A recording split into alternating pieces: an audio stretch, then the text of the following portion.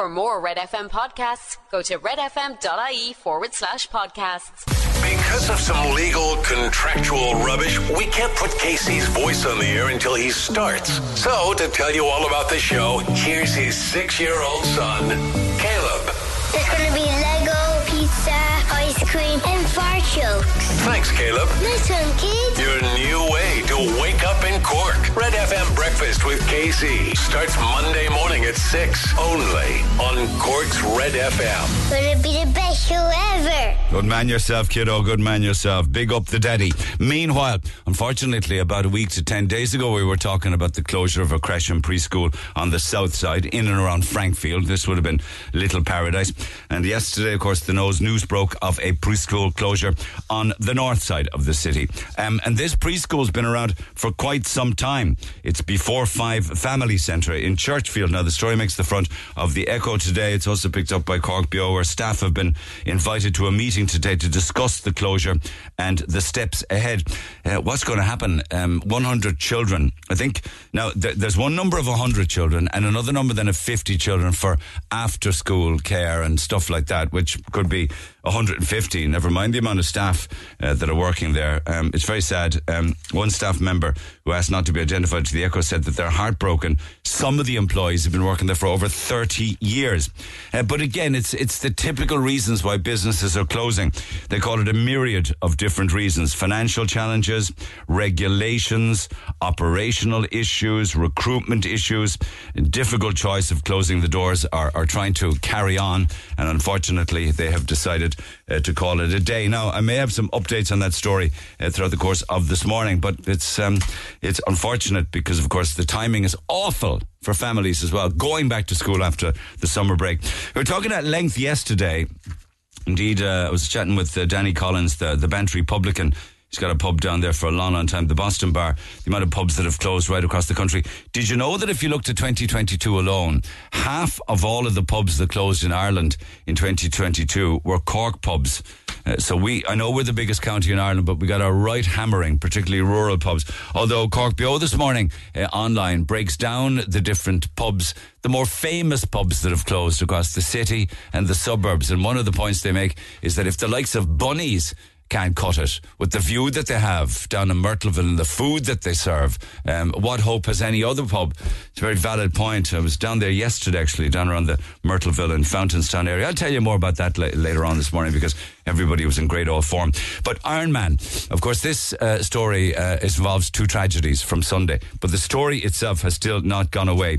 Ultimately and sadly, it will go away. There's a lot of inquiries, of course, going into risk assessments and who said what and what have you. But it's very interesting because one of the questions that I've been asking all of the various contestants and those that took part is, did you sign a waiver?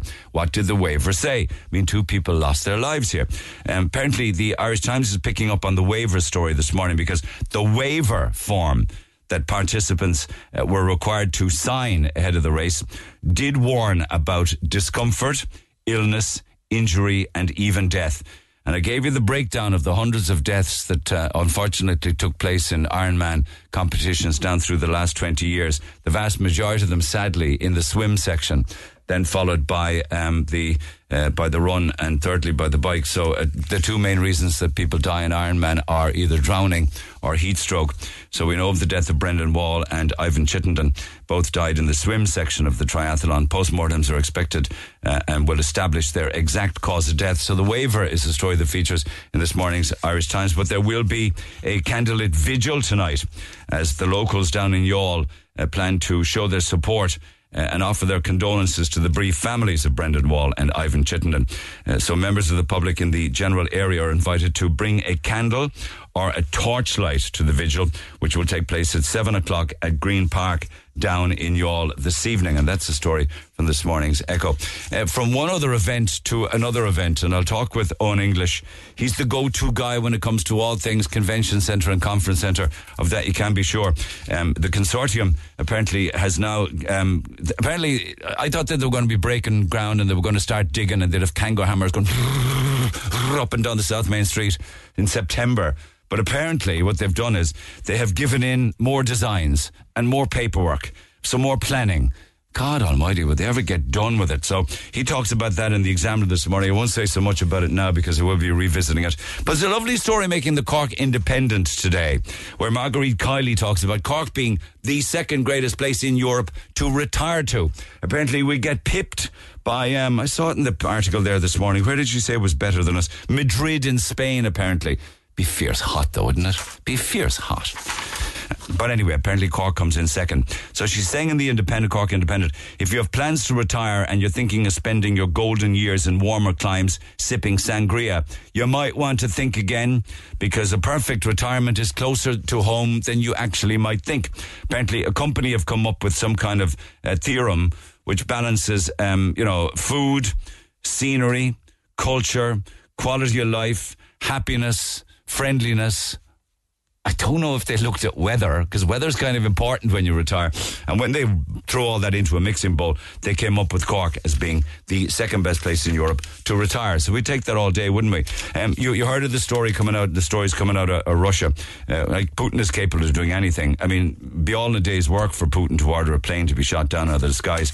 Was this Putin's bloody revenge on the people behind the attempted coup there a couple of months ago and the mutiny? That's making all of the papers today. But interestingly, both the Sun and the Mail lead with it on their front pages. But closer to home with regards to criminality, the Irish Times is saying, and actually it's the Independent story that I have, where burglar and gangs of burglars and so-called joyriders, they know that they can play cat and mouse with the Gardaí now more so than ever. They know that they can act the maggot on country roads or on motorways. They know that they can get away with it because they know that the Gardaí are not allowed to give them chase. And there are some reasons that are correct as to why the Gardaí can't give them chase. And one of them is you don't want innocent people in their own cars being hurt or killed. I'm not at all bothered about joyriders or criminals or people who are involved in burglary or breaking the laws, whether they get hurt in a Garda chase. I don't care about any of that. It's the innocent people. So they know this, you see, and that's one of the reasons why the Gardaí, they're saying, have to back off, because nobody wants individuals who are just going from A to B innocently being caught up in a car chase with an Garda Síochána. And I was talking there about issues involving about Cork being a great place to retire to. One of the things that if people come here and decide to take up on the offer is their electricity bills and their fuel bills will be insane by compared to Spain. I mean, probably very little or no fuel or heating bills in Spain. So we're €800 higher than the average in the EU. And now they're after breaking down in this morning's Irish Daily Star that groceries now are costing 13% more a week on average. And that means that this is just since the start of this year. God only knows what it'll be like if you put on last year's figures as well. But when you look at the entire year, you are paying just for the staples, just the regular stuff, nothing out of the ordinary, €752 this year more on stuff that you were getting last year for €752 less. Papers also this morning talk about Ryan Tubridy, apparently, and I went and looked on his Instagram yesterday. He had a video to the tune of Fleetwood Mac's Don't Stop. He kind of broke silence yesterday, did Ryan Tubridy, telling fans, stay tuned for more. Now, what that means, I do not know. Is it an offer from overseas? Is it an offer from another Irish conglomerate? It's hardly RT calling after axing him last week. So he's kind of broken radio silence, or at least social media silence yesterday, saying, hang in there will be news. He must have been going through the ringer in the last couple of weeks, the misfortune. Nobody will want to go through that. It's a high price to pay. Anyway, anxiety and worry and panic and all sorts of things like that. Actually, anxiety makes the papers today because a lot of people suffer from it, genuinely suffer from it. So I don't mean to say this in any kind of belittling way, but apparently anxiety is quite good for you. If we didn't have anxiety, we'd still be back in the caveman days. In fact, if we didn't have anxiety, the human species probably would have been wiped out millions and millions or thousands and thousands of years ago, because anxiety and worry and fear makes you sharper and makes you more on your game, apparently. Without a sense of dread, humans would still be living in caves. It's an interesting story making the Sun today. But we're not living in caves, and we're out there and we're trying to get on with our lives and we're trying to go to work. See that story recently? Hope I can explain this right, but Hayes Ireland Recruitment are saying that more and more people now are switching jobs and they're happy to go into new professions. And one thing that would attract them into a new profession, I'd love to get your thoughts on this, is that you would work Monday to Friday and then the next week you would work Monday to Thursday. And each of those days, on the Monday to Friday of the first week and the Monday to Thursday of the second week, you would work maybe half an hour longer. But it would mean that the second Friday you would get it off. Am I making sense? I hope so. So the second Friday would give you a long weekend. And apparently, a lot of people who are thinking of switching their jobs, 3/4 of them said, yeah, I'd go for that. I'd switch jobs if you gave me that. I work a little bit longer in the first week, a little bit longer for the second 4 days of the second week. Give me the Friday off. So you get the Friday, the Saturday, and the Sunday off. Call in sick on Monday. Talk to Neil Prendeville now. 0818 104 106. Cork's Red FM. And to the phone lines we go. Donna, good morning. Thanks for holding. Last week, of course, it was Little Paradise in Frankfield. And this morning, the news of the Before 5 Family Centre. Does it impact on you with your son? It does. Jackson is 3 and he was meant to be starting there next Wednesday. And Jackson actually has additional needs. So we picked the school for him to go to, and we've been trying to get him in there for the last 9 or 10 months. Is it a very popular one, preschool? It is. And it's just that I went there myself. My family kind of all went there.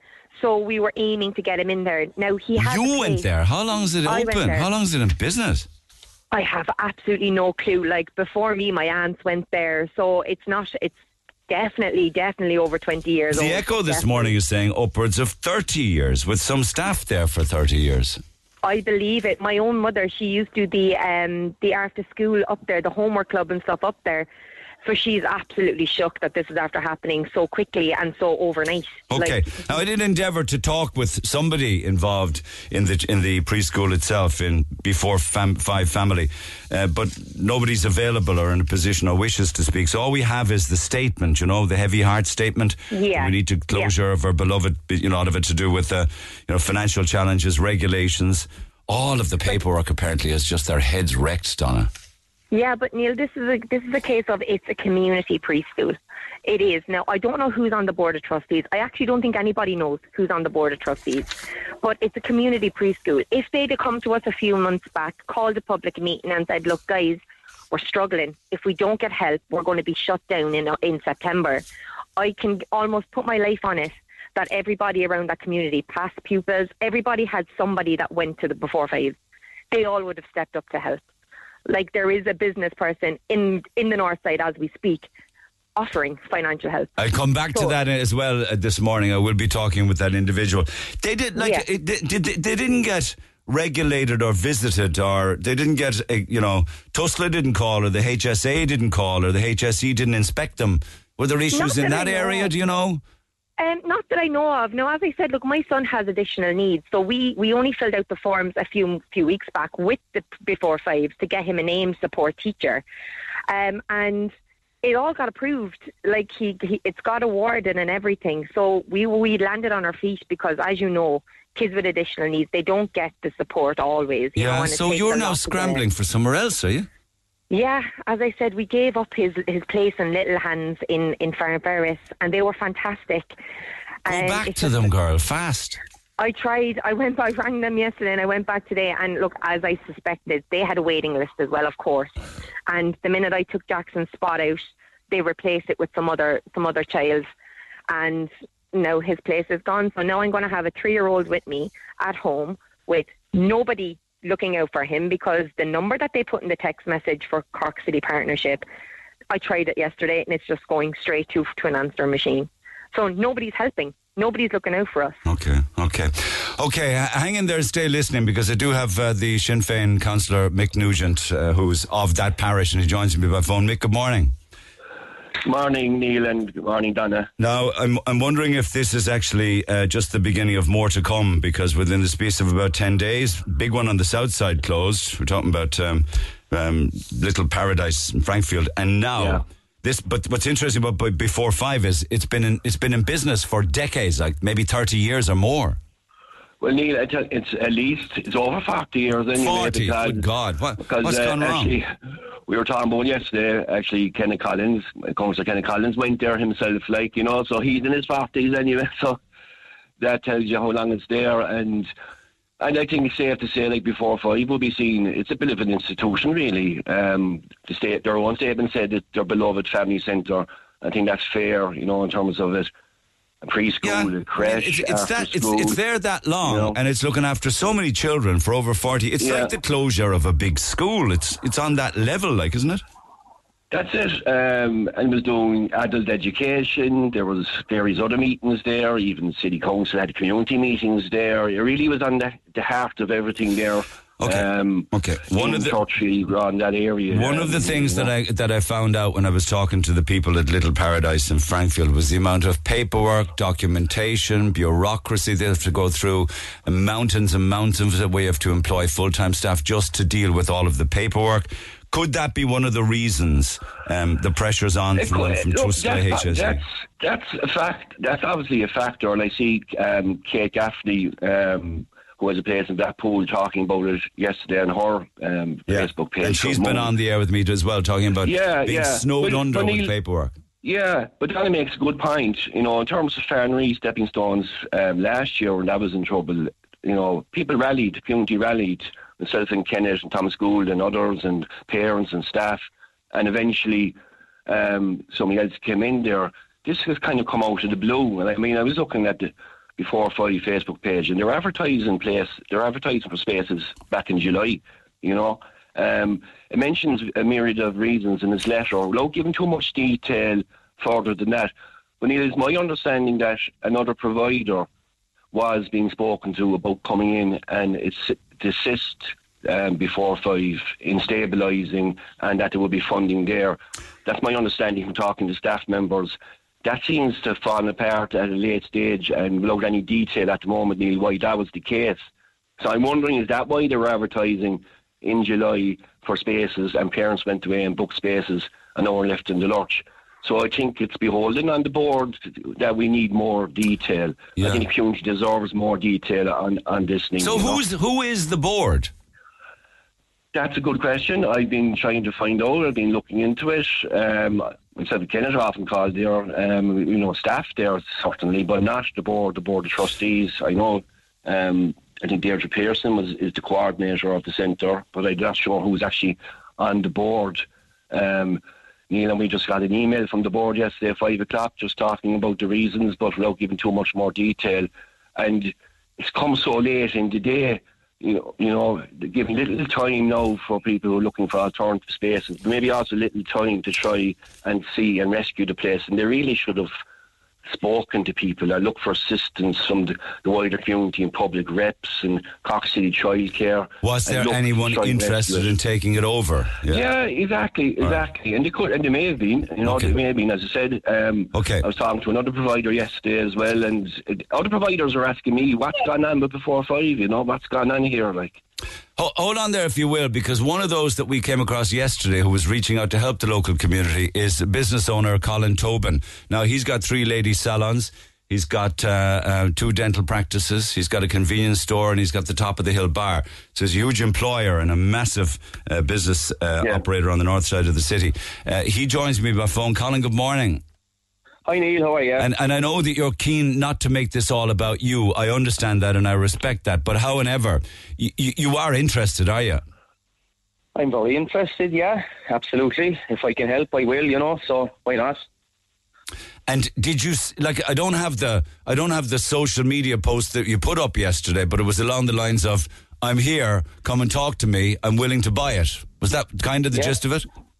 Pretty much, that's about the size of it, yeah. Yeah. Were you looking to start a business like this, some kind of a preschool or play school or creche? So I have my eye on something else there for the last 12 months or so, and I have a kind of a plan A, but plan B for the building that I'm after would be a creche and a preschool, simply because I have a 2-year-old myself who was actually due to start in the Before 5 centre creche in 10 days' time, everybody else in the same predicament. So, but we're out here in Ballincollig and we put our daughter down for probably half a dozen creches and there was just no spaces, no places, She's down for one creche in particular for the last 12 months, couldn't get her in there.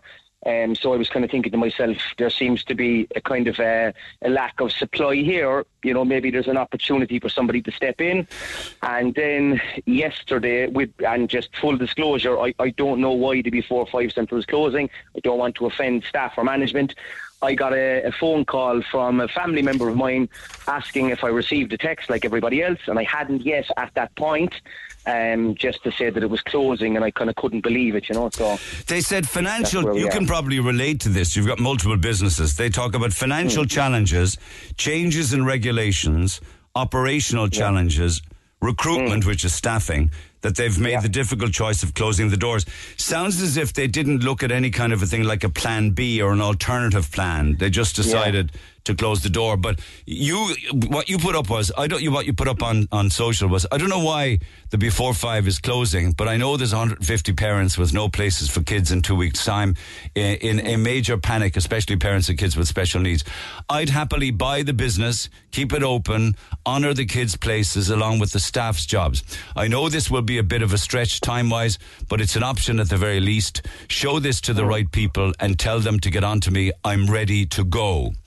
Has anybody got back to you with regards to that? No. But I'm not surprised. I mean, I made a similar offer there probably 12 months ago when South Dock in Blackpool closed, and I'd already have an in there insofar as I'm already kind of in the medical game with the dental practices, you know, with panel numbers, and I'd have a fair idea how to set one up, and I had the means to set one up, and the premises was there, and you know, there was a couple of councillors and TDs also tagged in that post, and I didn't receive one call. You know, even if someone was to even if it never led anywhere, if somebody was to ring me and at least hear me out and kick the tyres and look at options, but no, I didn't receive one call about that either. What were you planning to do then with regards to South Dock? To open or to protect and keep open the South Dock Clinic, is it? Yeah, either employ or associate with a doctor and just provide the same facilities, you know, and fund it privately. Yeah. Were you aware of anything like that, Councillor Nugent? Did you know of that proposal from Colin Tobin? In terms of Before 5, is it? No, well, this is another one, but the one he was talking about with regards to South Dock. No, and South Dock might be something we'll be coming back to shortly. That could be another story. But Neil, just on Before 5, I look and appreciate what Colin's offer, and I know it's, you know, he's coming from a good place, and that's something that we looked at. No, Before 5, obviously, it's a community childcare facility, so it's closing, pal. It's kind of like I know. It's gone. You can give it any label you want. It's gone. I just saying to Neil, I'm not sure someone could buy it. That's all I'm saying to you. But look, it's something that could be explored. There might be some way around that, you know. But look, just on. Definitely appreciate what Colin is saying anyway, and the offer. And look, everything will need to be put on the table now, you know. But it's a community childcare. It operates on that model. Just to say that, you need, you know. Yeah. So it's a community childcare where they employ staff to run it in a building that's provided by whom? I said it's a community building going way back. Okay. Like, so in the Churchfield community. Yeah. So the building is provided by. For the community and before, like the board. So, but he'd only be taking it over. He doesn't want to own the building. And before, and in fair, Before 5, the board has said, you know, that they will look at an alternative provider at that location. So perhaps there's a way of bringing Collins that conversation there in terms of, but it should be carrying on at the community. A community project, you know, you would have private businesses as well, but also community businesses or community childcare facilities, which is what Before 5 is. So was it with Before 5 right now? Is it non-profit? Yes, yeah. Okay. Yes. So, Colin, would your intention be to turn it into profit making?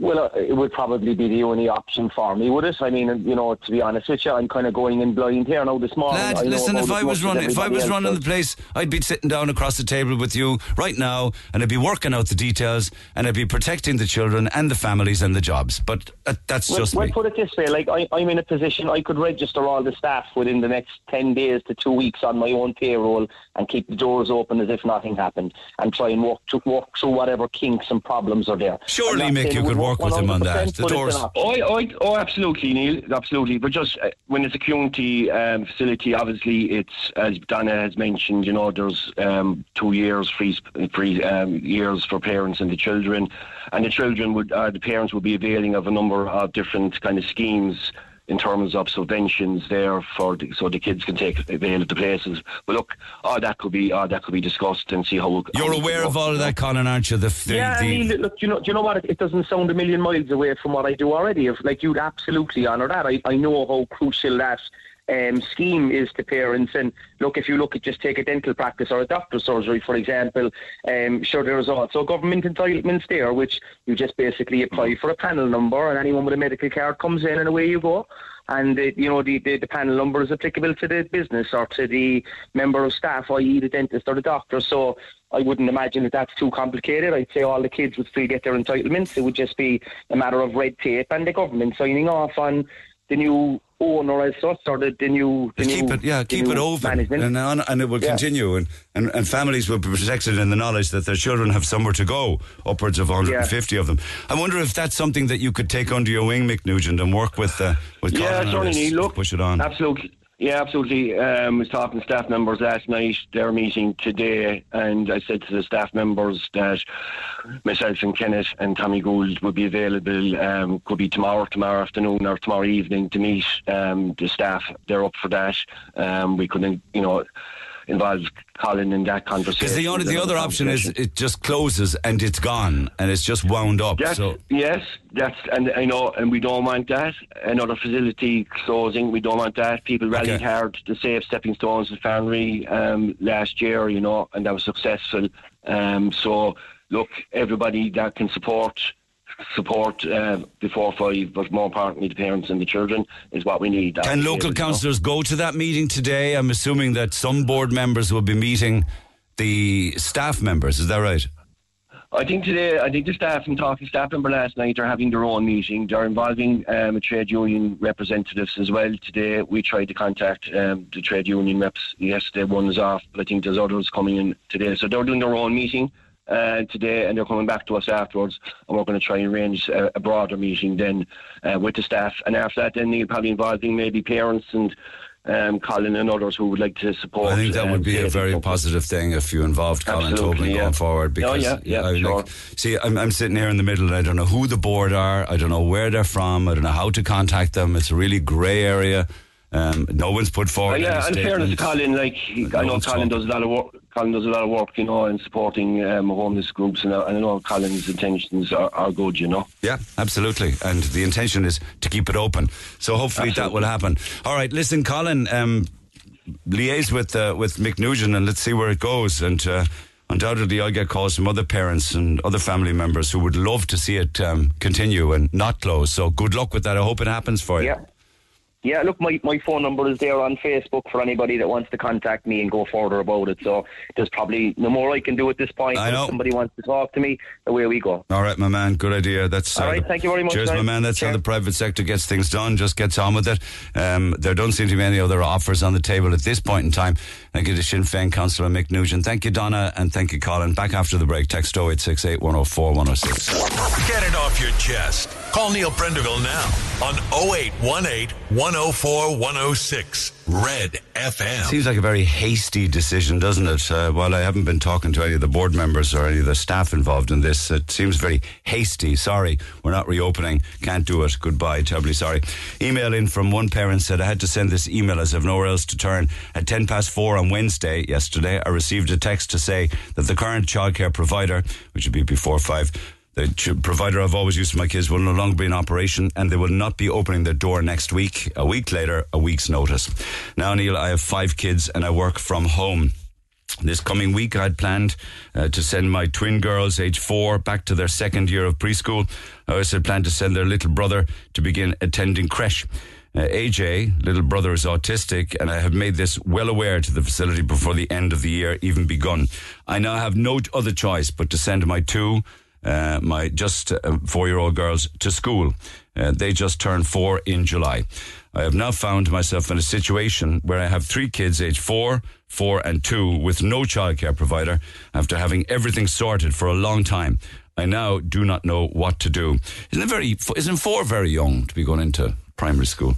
I have 2 older kids, aged 6 and 8, who go to school, and now I'm caught between a rock and a hard place of either giving up my job or trying to find impossible childcare for my kids. What is one to do? I've worked full-time prior to my son and his autism diagnosis. I decided it would best be for me to change to part-time because he has a lot of additional needs. So now, even for the part-time work I do, my child is expected to remain at home and not get additional resources and social time that he deserves, as the place I had planned for decides now not to open its doors. I am outraged. I was absolutely looking forward to him starting, to bring him along, to meet little people his own age, maybe even bring on his vocabulary, as he's non-verbal at the moment, and boom, now he's been denied his chance. I think that this behaviour is scandalous and totally and absolutely unacceptable. How can premises do this to people and to their parents? I don't even know what else to do. I've rang everywhere, I've emailed everywhere, I've messaged everywhere, but everywhere says either he's not eligible, as he's not a certain age, or else everywhere is full. How are parents meant to support their kids or even return to work when they have a space available anywhere? Anything like this would be impossible. I think it's heartbreaking for kids of all aspects, expected to wait for absolutely no reason. My child, who is autistic, is one of the most amazing human beings in the world, and this time, where I've informed of the premises of his special needs, they just decide to shut their doors. I don't think it's anything personal, Sinead, to be honest with you. I appreciate your email. Appreciate it. I know you're heartbroken. If anyone knows any creche facility in the north side area of Cork, I would so appreciate it. And that's from Sinead Cummins, who's very happy for me to share her name. I don't think it's anything personal. I think, there could well be more like this. I do know that preschools are under an awful lot of pressure with regards to bureaucracy, and I think I can say without fear of contradiction that with the case of Little Paradise in Frankfield, they went through a very, very, very hefty inspection, which would have been kind of HSE, HSA, TUSLA inspection. They go in and they go through every single thing into tiny little minutiae, and all of it has to be corrected, and all of it has to be done, and some of it is important and serious, but some of it is really Michael Mouse. So there's a lot of issues like that when it comes to paperwork and operational challenges, not to mention it's harder now to get people to work in this area because, to be honest with you, the pay is pretty bad. It's pretty bad. So unfortunately, unless some plan B is come up with, and maybe Colin Tobin's one is the plan B, and I think they should certainly investigate it very, very seriously to keep it open, because anything would be better for it to just close down. Talking about things closing down, I sent out the challenge there. We were talking about pubs that had closed on Leeside, certainly since 2005. We're looking at nearly 2,000 pubs across the country. Unfortunately, an awful lot of them in Cork. But somebody was talking about the amount of pubs that had closed in the greater Blackpool area, and I said, come on then, let's see if you can list it. And I got 2 different people coming back attempting to do it.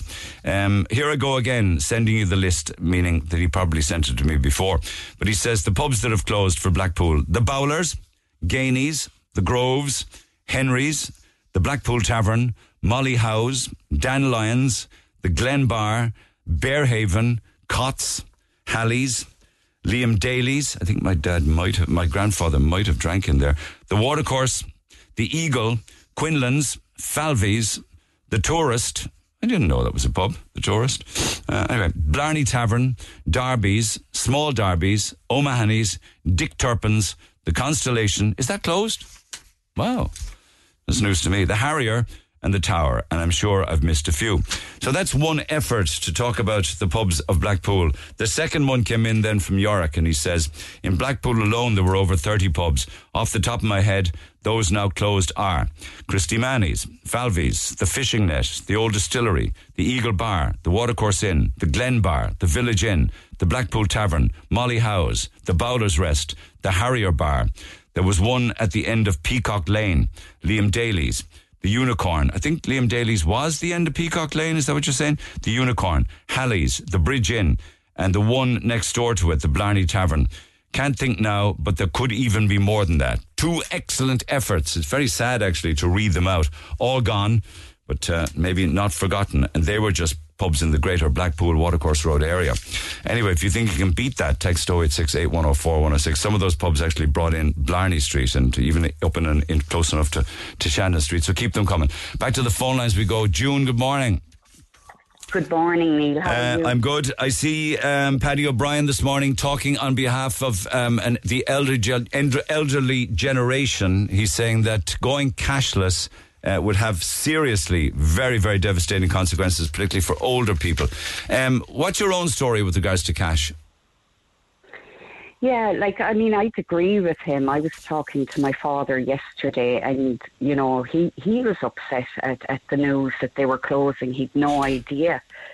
This is the NCT refusing, is it, to take cash? Yeah. He'd no idea because, I've always paid in cash. Most of my family have always paid in cash. And, when you're on, it's not even if you're on a certain income, but, the bank charges have gotten so high, and you take out your money just to cut down on the bank charges. I think there one week they took €40 out of mine. And at the moment, I'm on illness benefit because I'm out of work sick. And just went in and took it. I couldn't believe it. I was like, okay, that's the food money gone for the week. Yeah. No notice, just took it. So after that, I just went, no, I'm not doing this anymore. So when the money goes in, I take it out. I pay for everything in cash. I set aside a little amount of money every week for bills, and then I go pay them. I'm not the only one who does it. A lot of people I know do it. And particularly the elderly, not everyone has a bank card, not everyone likes using them, but I just think it's so wrong that they just came out, no regard for their customers, no regard for what people are going through at the minute with the cost of living, and just announced it, and I mean, they work on behalf of the Road Safety Authority. The Road Safety Authority are a government agency. So, I'm just mad that private company though. Doing this. They're a private company. They have the tender for an English company, so technically they can do whatever they want. Well, yeah. Except the fact that cash is legal. It's legal tender if you were to challenge it. Yeah, but I mean, like someone said to me there, they're a private company, they can make whatever policy they want. But I mean, I just think people should boycott it. I just think it's such a wrong thing to do. You can't boycott the NCT, June. You're going to get fined and pulled by the Copperoonies. Where's your NCT disc? I mean, even if it's just to create, people going, no, we're not standing for this. Every week on Facebook, you can see businesses, particularly small businesses, asking people to pay in cash because they're being crippled with bank fees as well because of the contactless payments. So, I just Neil, I think it's totally wrong. Okay. I think it's really, disrespectful to the customer's needs. I don't understand this health and safety, statement that they come out with because I don't know, maybe I'm living under a rock, but it's the first time I ever heard that there was a safety issue with the NCT. And not only... No, it's for your safety and your convenience. God only knows what that means.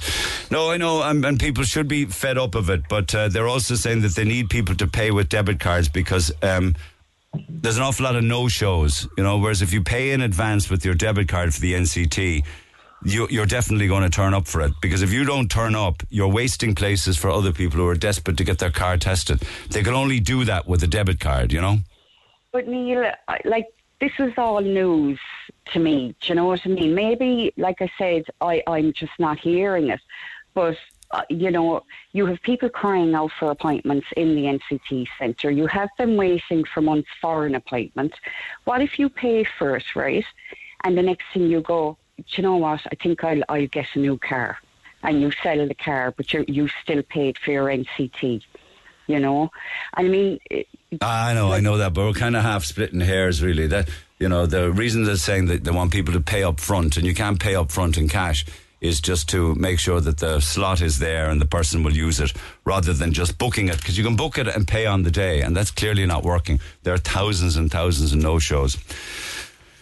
You know. I don't know. I mean, every time I go back to the NCT centre, it's full. You know, you're trying to get an appointment. I don't know. I just think it's wrong. I don't see why you can't have both options. Okay. Thank you for that. Appreciate you listening. Thank you, June. Tim Keane has Michelle Jewellers on Patrick Street. I wonder whether he'd turn down cash if somebody came in for a bit of jewellery. Tim, good morning. Good morning, Neil. Are you of the belief that cash is still king? Yes. You'd get charges, wouldn't you? If somebody bought maybe a bit of jewellery from you now, a bracelet or a necklace or something, and handed you a credit card or a debit card, you get a bank charge for that, right? Yes, we do. So why wouldn't businesses prefer cash? Well, I suppose there's a few reasons. One is security, in that you don't have a problem if your credit card dockets are stolen, or if anyone is up to anything, they can't take the credit card dockets, whereas they can take the cash. Yeah. That's number one. Yeah. The guarantee of the money in that. Today, there's so much forgery and all this kind of stuff. With the cards, everything is guaranteed once you get a clearance number. Like all the things are on. Do you have today. Forged? Just would you have from time to time forged notes coming across the counters of the shop? Oh yeah, you would. Yeah, as I've seen in some supermarkets, and I've actually saw it recently in a garden centre. They have them pinned up on the wall for staff to see what a forged 50 looks like. Oh, it happens. Yeah, it happens. And, you know, they always said that the criminal mind is ahead of the normal mind because they have to be ahead to do the thing. But anyway, it's a different story. Oh, I know, but are they good enough to fool you, the 50, the forged one? Oh, some of them are, yeah. Right. But I mean, you know, after a while you spot it. It's like everything, you know, when it's new and you get caught once, you don't get caught a second time, you know. So why then do you say cash is safer than cashless? Well, I mean, I feel personally, I'm of the generation who believe in cash. I know my children who are in their 20s and their 30s practically carry no cash. Yeah. Whereas I was always have some cash in my wallet without a moment's hesitation. I'd feel totally wrong if I didn't. It's just I've always grown up with that, and that cash was king. And you know, I could go into a place and I could fight about something, and I could get maybe a bit of discount because I was paying cash. You know, from that point of view, it was just the way I was reared, and I always felt. Yeah, you also shared a post where, with regards to, say, for instance, supermarkets with the self checkouts. You're not a fan of those either, are you? Well, I'll tell you why I'm not. If you're going to a self checkout and there's 5 or 6 of those there's no one person unemployed. Yeah. Simple as that. Yeah. Doing people out of work. Yeah. And it's very simple to say, you know, everybody's going to college and they're going to be this degree and that degree. But everybody needs to work. Whether you're a college degree or you have a normal degree or whatever. I mean, people start off and they're going to college and they want part-time work and they're earning things like so much an hour in basic wages. That has to be there as well. I mean, what I see is I go into places and I see where they put in these cashless machines, and I see they go down from having 4 tills where they have people to 1 till and half a dozen of these electronic machines. Yes, I saw that recently, and I'm open to correction on this now, but there's a Tesco Express on the Douglas Road, and they had at least 2 physical checkouts where you went up and, you know, you had a cashier there and they did the business with you. But they I think they may have got rid of all of them, and they're all, I think now, the entire Express is all self-scanning checkouts. In actual fact, that's quite familiar to me. They got rid of all of them, except for they now have 1 till for a person to work from, and the rest are all cashless. Is that what it is? There's one left, yeah. But why should that surprise us? The banks did the same with bank tellers, discouraging people from either coming into banks. Yeah, discouraging. They do everything to stop you coming in. Yeah, yeah.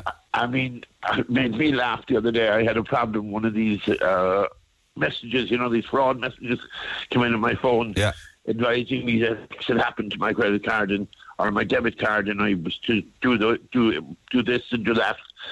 And I, of course, looked at it and didn't think about it and said, no, not going to do it. And then I said, maybe... So I rang the car company anyway, and they said, no, don't touch it, it's a fraud. They're always frauds, Tim. Always. I know. Always. So that was fine anyway. I happened to go into the bank about an hour later, and I'm in the queue to do my business, which everyone is in. And this lady, very nice young lady, comes up to me and says, excuse me, do you do online banking? And I said, I'm not a real big fan of it. I do a bit of it. And she said, well, it does this and it does that and it does this. I said, and what about fraud? Oh, no. I said, well, I got this morning. Oh. Well, no, you'd have to discuss that with someone who knows in the tech. It's almost like somebody walking up to you and saying, almost saying, you're not welcome in here, I know, yeah. And she really didn't like this, I can tell you. But I mean, I'm the old generation. That's it. This and generation. I like cash. I like the feel of cash. I believe in cash. I believe it gives me a bit of security to myself, that I can pay my bills. I can buy what I want when I want. It's my business and no one else's business. I'm not paying commission it. All right, appreciate the call. Much obliged to you. Tim Keane from Michelle the Jewellers. Text 0868 104 106. Neil, in London they have totally cashless and staffless shops. Amazon Fresh have shops. Everything is done by computers. Yes, but I did read an article on the weekend where some of those Amazon Fresh shops in London actually closed down. It isn't the case that everybody's into the Amazon Fresh model where you don't do anything at all because everything is just connected to your phone and the accounts on your phone. Literally walk into these shops and you take whatever you want, and as you walk out the door it's automatically debited from your account. Back after 10. So it is just turning 10 in the morning. Cork's Red FM, the home of Red FM's new breakfast with KC, starting 6 a.m. on Monday morning. Cork, I don't know if you've heard the news, but we have a brand new breakfast show coming soon.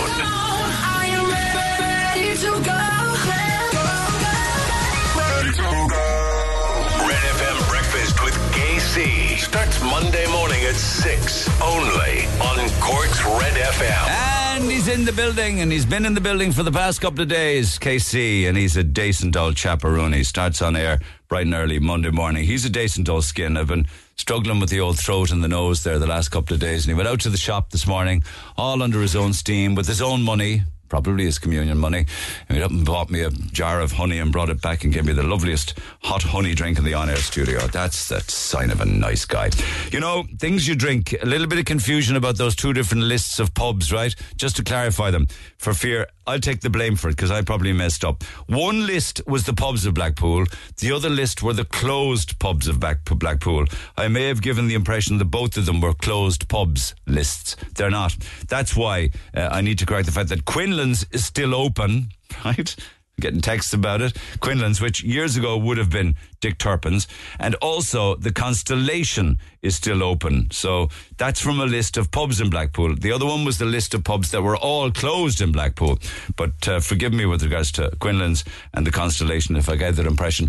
See texts on both of them. Quinlan's is still open, and somebody saying that the Constellation is still open. Mind you, they are kind of on reduced opening hours, but the place is still rocking. I've never ever, in all my years in and around that area, been inside in the Constellation. In fact, there are quite a number of pubs on the north side that I never got around to visiting, which is a shame really, because that's where you get the stories. That's the heart of Cork. But anyway, lots of texts. Keep them coming. Text 0868 104 106. I don't want to keep Avril waiting too long, but it just is another opportunity to share the experiences of childcare owners, people who have businesses, preschools, creches and childcare facilities. Avril, good morning.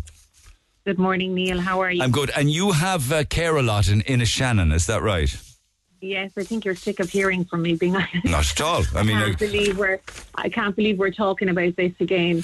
Well, it's coming on the back of Little Paradise in Frankfield, and now a preschool that's been there at least 40 years on the north side. Not for profit, I get that. The Before 5 Family Centre. It's sad news. It's really sad news. And as I was telling your researcher there, the last time I was on air with you, the place in Douglas had closed, but also that Friday there was another centre closed. It's kind of like Ballinhassig towards the airport.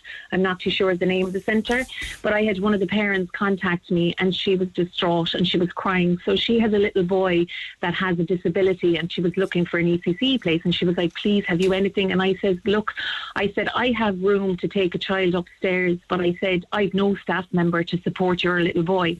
So I said, I'll make a deal with you. I said, if I can get a staff member to support your boy, I said, you have a place. So I started advertising straight away. I got in one CV. Normally, would you have got more than that? Oh, on average, it would be like maybe 4 to 6, but like the last couple of times we started advertising, it's really from word of mouth through parents and stuff like this. And the last time I advertised myself for a full-time position in my baby room, it was through parents that I got someone to work here. Right. I got no CVs in at all. So I interviewed the girl on Monday. I offered her the job on Tuesday. She accepted it Tuesday evening. I was thrilled. I got on to the mom and I said, look, you have your place for your son. Come on. I can't wait to meet him, blah, blah, blah. How did she react to that kind of great news? She started crying. She says, you don't realise the relief that is taken off my shoulders. She said, they talk about inclusion and getting the child into services, for inclusion and all the rest. And she said, but the odds are stacked against us because he has to have a name support. So that was all fine. We were delighted. I was making out the rosters on Wednesday, and next thing Wednesday evening, the new employee rang me and she said, she didn't even ring. She texted and she said, look, I went to hand in my notice and my employer is now offering me €3 more. Obviously, I'm going to stay. Now, Neil, €3 an hour. More than what I was offering her. So basically I'm getting from the Department of Education €13 for a name support worker, and I was offering this girl 15. But then her boss decided to say, I give you 18. Now, there's no possible way I could even match that. There's no possible way because I'm a small centre. So I said, you do know you're after leaving me in an awful predicament and whatever. And she You're goes, wasting your time, Avril. She's gone. She's gone. Absolutely. She should have rang you if she had any kind of dignity at all. But, absolutely. But it's an employee's market at the moment. So I ended up anyway, I'm not going back to that, Mom. I could not do it. It's just not in my being. I'm in childcare but for the love of it, and I couldn't do it. So now I'm having to take my manager out of the office here, and she'll go to the AIM support work in the mornings. But that means then now we're gone back into more pressure from paperwork and regulations and Okay. It's a vicious circle. But I'm sorry now, and I'm going to rant for 2 minutes. Right? There's a meeting for all childcare providers in the Oriel House on Sunday evening at 7 p.m. And I actually emailed 55 county councillors yesterday and the 16 TDs that are in Cork, and I got a few replies back. Couldn't come, out of the country, diary full, keep us updated, can't arrive, blah blah blah. The only one that replied positively was Councillor Eileen Lynch from Macroom. So she's coming. It's like they won't even listen. It's really disheartening because retention of staffing is huge. If there was one main reason why we find, and again I'm back to the two examples of Little Paradise and also Before 5, that they're closing, what is the one main reason? There's not one main reason, you see. It's just not one main reason. Funding is huge, staffing crisis is huge, and it's the administration workload, basically. That's it.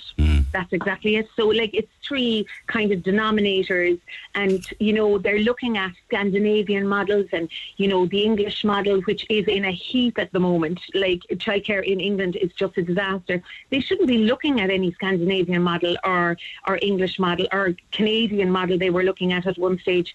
They should be setting up their Irish model. That'll work for the Irish people, and that, properly funded and all the rest of it. Like, on the Minister O'Gorman is listening to the expert group, but what blows my mind is there's no financial consultant on that expert group, and there's no business owner. what do these academics know about running a business? No, I mean, now, they know the theory of it, but not the practicalities of it. The theory of it, exactly, Neil, but that doesn't work in everyday life. It's, you know what I mean? Okay. You talk about everyday life, and if you go back to my childhood, of course, much of this was based around the fact that mothers did not work. They were at home. We didn't have nor did we actually have as many diagnoses for conditions that children now seem to be suffering with. So there's all sorts of special care for the children needed. But this is very much because we've become a very equal society to men and women who are now going out to work. They're having children, but they need somebody to mind their children, isn't it? Absolutely, because look, society, everything is after rising. Both parents have to work these days. You know, big mortgages back in the day, 2008. But just in general right now, no one can get on the property market. Everybody is working every goddamn hour. And, you know, it's like they have to go out and work, so they have to have childcare, but yet we're not providing those places for them. And we're not giving them enough. Like, if I write, personally myself, I think it should be tax relief towards the parents. Relieve some of the, you know, administration burden on the childcare provider and directly give it to them. You know, that would ease up then the pressure of, you know, administration and filling out all these forms. For that mum that's coming with that little boy to my service, we downloaded the form. I dropped it to her house personally myself. She filled it out. We scanned it, put it back into the department, and they wouldn't accept it because they need to generate it on their side by typing it and not hand filling it out.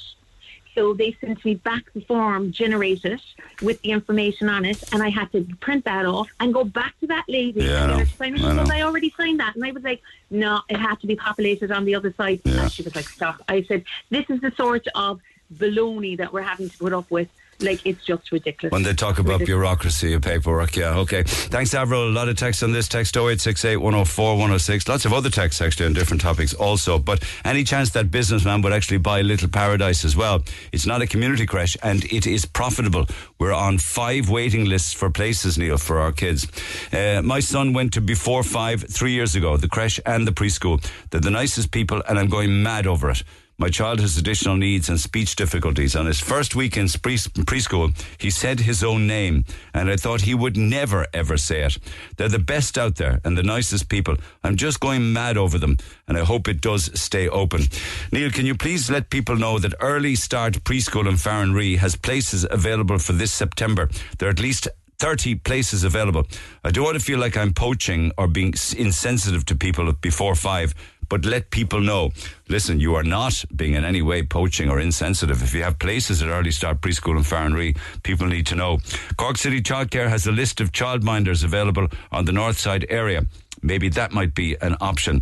Those creches should be banned, all of them. The mother should stay at home and mind their children instead of trying to keep down a dead-end job, says Ger from Ardfort. What do you think of that text? Because that would have been a world of 40 or indeed 50 years ago when mothers, by and large, stayed at home.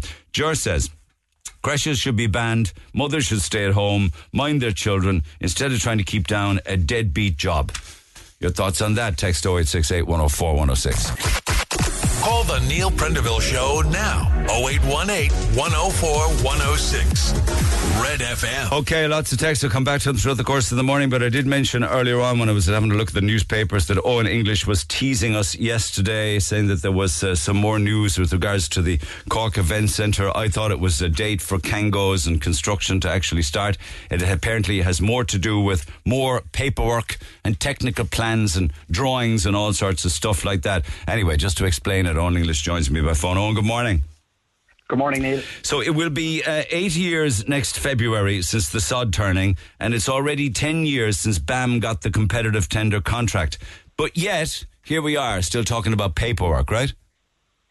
That's it in a nutshell, Neil. Yeah, now, I suppose it's very important paperwork, and it's paperwork that we've been waiting for 3 years since this venue got planning permission. So it is a significant step, and it's a step in the right direction. And I suppose the reason we were making a big deal about it and teasing people with it last night, I suppose, is because it's the first step that anybody has kind of seen publicly on this in a long, long time.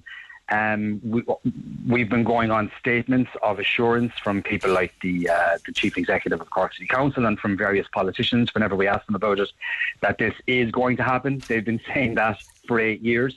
And especially since it got planning, they've been repeatedly insisting that despite the fact that we've seen nothing happening on site, that not a single brick has been laid on this building, that it will happen, it's going to happen. But we've been waiting for this detailed design work to be done since the planning was granted in 2020. And there was issues around who was going to pay for that. Then COVID hit, and obviously everything stopped. Live Nation took a massive hit during that when live entertainment was basically cancelled. But this year, there's been a lot of soundings coming from City Hall. I suppose you could call them kind of a lot more confident soundings than they've been issuing in the previous 3 or 4 years. They were kind of giving us, timelines that we would see work by that we would see progress by June, July, August, September. There was even a prediction that we'd see construction starting maybe even before the end of this year, and we took that with a grain of salt because they've been saying that for years. They said the third quarter of the year, which is pretty much nearly past now, and nothing's happened. Yeah, and that's why this is so significant, because until they got the detailed designs, they couldn't sign off finally on the compliance with planning, as they call it. So what the developers had to do here was that once they got planning from Board Penala in 2020 for the building on South Main Street, the board attached 19 conditions, and the developers then had to go away and draw up detailed designs to ensure that they were in compliance with the planning permission. We've been waiting for those detailed designs to happen, and now we can confirm that they've happened and that a raft of documents have been sent into the planning department in Cork City Hall for the planners to assess to ensure that the development is in compliance with planning. I'm told the process of reviewing those documents will only take a matter of weeks. And I'm going to say this now, Neil, with a note of caution. Hopefully, that's it. That will clear the way for negotiations with the developers to start negotiations with subcontractors, and hopefully for work to start on this within a couple of months. That's the hope, Neil. But as you and I both know, we've been talking about this process with hope for 8 years and nothing has happened. So you're optimistic that it would start, the construction would start before the end of 2023? Neil, I've been optimistic about this for years, but you can only take so many public assurances that things will happen, and when nothing happens, you kind of lose faith in this. But the soundings I've been getting off the record from people involved in this is that everybody's committed to it. It's now been proven that they have put their money where their mouth is in terms of paying for the detailed design. There are a raft of documents lodged with the planning department, loads of reports from a range of experts involved in venue design, acoustic experts, but you're like architects. Yeah, go on. No, it's just of course they'd be mad keen to get on with it. They're getting €85 million funding towards it, wouldn't you? Well, look, Neil, I suppose no matter who's involved. Well, the state funding is 57, I guess that, but 57 million is an awful lot of money to be handed over. It is. It's a huge chunk of change. In fact, the state is now giving more money to the developers in state aid than this entire project was estimated to cost back in 2014. So they are getting a chunk of change. But the argument all along in this process has been that what the city will get back in terms of, bang for its buck, tax receipts, that it'll be worth it in the long term. It'll be worth it in the long term. So have you seen all of these designs? Because there is a lovely graphic in the Examiner today of probably one of the main entrances into the event centre, and that would be one of them was kind of over the southern tributary of the Lee, is it? Yeah, there's a proposal for a bridge to be built from the Crosses Green side over to the event centre site. Now, that bridge is going to be built by or delivered by the City Council. So the view you see there is effectively what the building will look like when it's built. Now, the documents that have gone in now detail, it's very detailed technical design, a lot of architect speak, a lot of engineering speak, but basically what they're saying is that the building that was permitted by Board Penala in 2020 is pretty much what we're going to get built once they start building. There have been some minor changes to the curve of the roof. There's been some minor changes to the floor space inside to comply with building and fire regulations. But what they're saying is that all these changes are really fairly minor. Yeah, no, it looks fabulous. Should give it then that planner should give this the go-ahead, and it'll allow them then. There's actually, and I think what's important about these documents, Neil, is that there are statements in them that basically say that, look, if the planners give this the the thumbs up.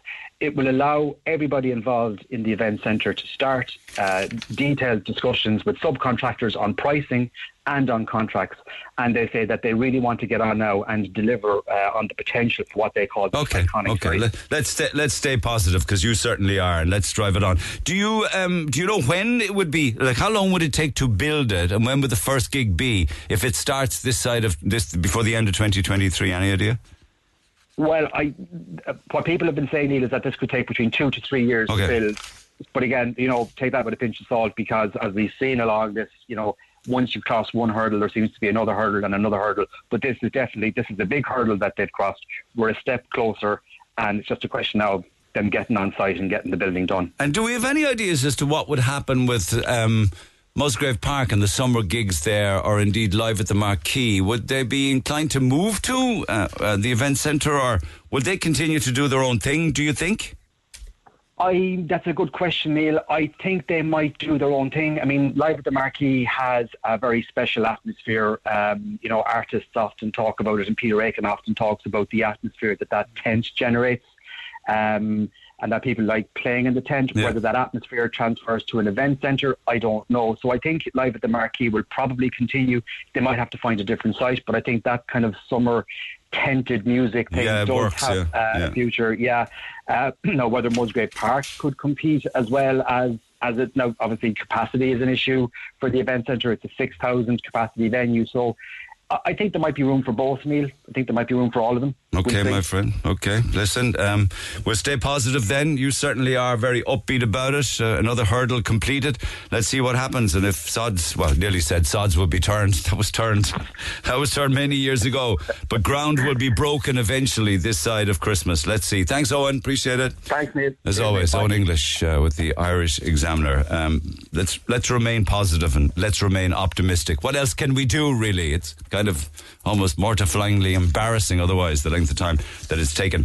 With regards to work and huge amounts of work that's been done, do you think that all of the changes down below at the Jack Lynch Tunnel and in and around there with all of the new feeding roads and all of the lanes and everything, has it made any difference? Mel is suggesting that it hasn't. He says, my dad's a lorry driver that drives through the Jack Lynch Tunnel many times a day. He says the traffic seems to be getting worse every day heading north through the tunnel. And yesterday was even the slowest yet. And bear in mind, we're in August, so it should be a quiet enough month. It makes no sense as the traffic lights of the interchange. This is the whole Dunkettle area now. Imagine huge amounts of work and money spent. Has it got any better? He says it makes no sense that the traffic lights of the interchange are gone, so it would be free-flowing now with no stopping. He reckons the solution would be to up the speed limit from 60 to 80 kilometres on the approach to the tunnel as it used to be. Oh, right, okay, it's 60 now, is it? It's causing people to panic and jam on. Indeed, people aren't even allowing others to merge easily from the Mahon slip either, which is also leading to stopping. People need to understand that allowing others to merge helps traffic flow, and those merging should do so confidently without slowing to a stop. I know that's the theory of it, but it doesn't always work in practice when it comes to merging traffic. Also, the lights at the Dunkettle roundabout are a complete mess and a total waste of time. It's just causing huge delays every morning and every evening. We understand that works are ongoing, but there are many vehicles zooming through the tunnel at far higher speeds than 80 kilometres out of sheer frustration, and there are going to be accidents if something doesn't change. Hope you get an opportunity to share this, says Mel. Thanks a million, Mel. That's with regards to the Jack Lynch Tunnel and the Dunkettle interchange. Text 0868 104 106. Text the Neil Prendeville Show now. 086 8104 106. Red FM. With regards to the Kilcully funeral and funerals in general and stuff like that from yesterday's programme, looks like Prendy is afraid of the travelling community. He's siding with them in case they come knocking on his door. Smiley face, monkey with eyes closed. I don't know what you're talking about in that regard. I think that what went on up there with regards to the revving of cars and spinning of wheels and tyres and everything is not to be tolerated, and I've told members of the travelling community that yesterday on air, so I don't know what you're talking about being afraid of anybody. The majority of the travelling community couldn't give a flying F about the rest of the population. That's why the majority of the rest of the population couldn't give a flying F about the travelling community. Can't come on the air, but I hope you get to read this out. This is following the funeral on Saturday. These videos on TikTok and and social media that you've been talking about were posted by attendees at the funerals themselves. This is only one of the many videos that were posted. Why couldn't they mark this person's passing with what happened with the cars outside his home and left it at that and let the rest of the deceased in the cemetery to rest in peace? Neil, you are fair with all, so I couldn't ask you to say what I really think. Sorry? But most people would tell you that the travelling community are just a law unto themselves, and not a Garda in the country would disagree with that. And they have the whole country ruined. What happened in the graveyard was totally wrong. How anybody couldn't see it that way, I have no idea. Incidentally, much of this was brought to my attention originally by Councillor Ken O'Flynn, who was due on air yesterday morning, and in spite of trying, I don't know why, because it's not like him actually, he doesn't usually shy away from stories like this, so I'm still endeavouring to talk with him, but no luck. I don't know whether the phone isn't being answered or being picked up, but we're just not able to make contact. Tell Maureen to go and listen to Eddie Lenihan's podcast on Irish wakes. It will explain a lot to her, and it's very interesting. Well, the wake would be a million miles sometimes from what the Catholic Church would say that a funeral or removal should be. They can be a lot of fun, can't they? Please get Maureen, who believes in an invisible man in the sky, off the air. She's talking through her, you know what? People pay for the plot of the graveyard, you know. They are not free. No, I was never suggesting that anything was free in that regard. Talking about the respect of other people who were buried there and their families.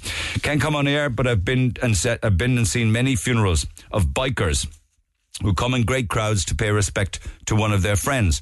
They would all travel behind the hearse and they would rev up their bikes in respect. Their friend that passed away would have loved it. I think it's a beautiful send-off. So somebody there failing to see the difference, and perhaps there isn't a difference between bikers revving the bikes and people in the middle of Kilcully revving their cars, spinning the wheel, burning tyres and smoke from the exhausts. Can you please ask the lady on the radio, does she really believe that the earth is the centre of the universe? I never heard such a tyrant as you had on air yesterday. If she's a representative of modern religion, it would put people off going anywhere near a church. Aggressive and no tolerance or empathy for anybody else's point of view. Pretty sure these are all negative traits that actually go against the ethos of the church, don't you think? And there are many more like that. I lost a brother and a sister, and Eva Cassidy's Field of Gold was my brother's favourite song and was played as my other brothers carried his coffin to his resting place. At my sister's funeral 5 years ago, we played Donna Tarrant, There Will Be Another Angel Around the Throne Tonight. It was sung by a vocalist. Tell me, what is so wrong with that? When I hear those songs, I pause and remember my brother and sister. In fact, sometimes I put them on YouTube just to remember them, says Eilish. With an attitude like Maureen's, can you blame people for not going to Mass? Wakes and celebrations of life have been an Irish funeral tradition for ages. Not parties per se, but an acknowledgement of the lives they led by family and friends in remembrance. And that's what I want to see more of, actually. More of the celebration of a person's life. I mean, it is sad, I get that, but the celebration of a life well lived. We should be accentuating that an awful lot more. And that's just the tip of the iceberg. There's lots more in Kilcully, which I will come back to throughout the course of the morning. But this is the time of the year, of course. We're going to find an awful lot of people are going to be looking for accommodation. We're in the middle of, or coming close to the back end of August and into September. What you're going to find now also, as we head into the back end of August and early September, is more people are going to be caught and more people are going to be scammed.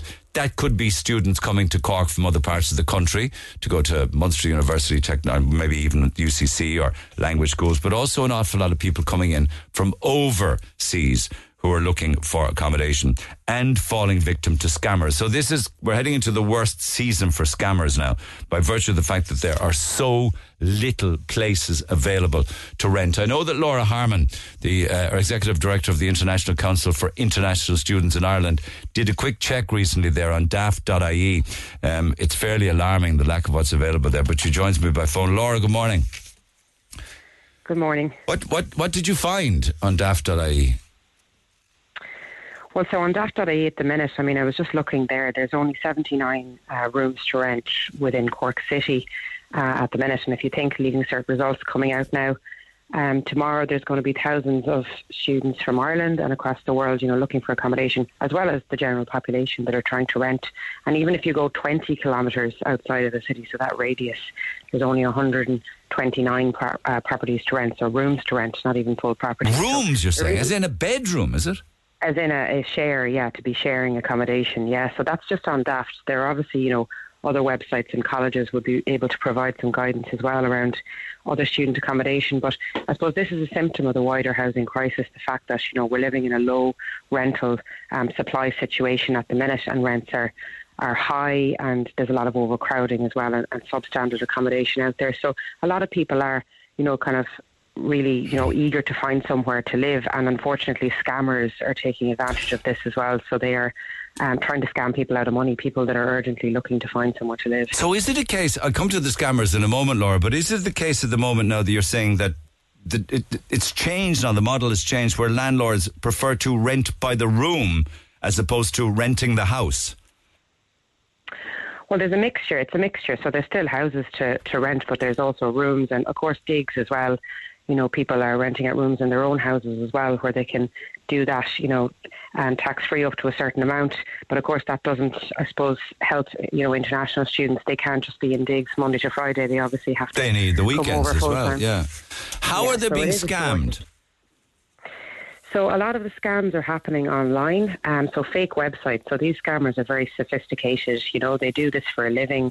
Unfortunately, a lot of them get away with it. So they're replicating websites like daft.ie, like Airbnb. They make them look like exact replicas of the originals. There might just be, one letter out of place in the actual URLs, the link of the website.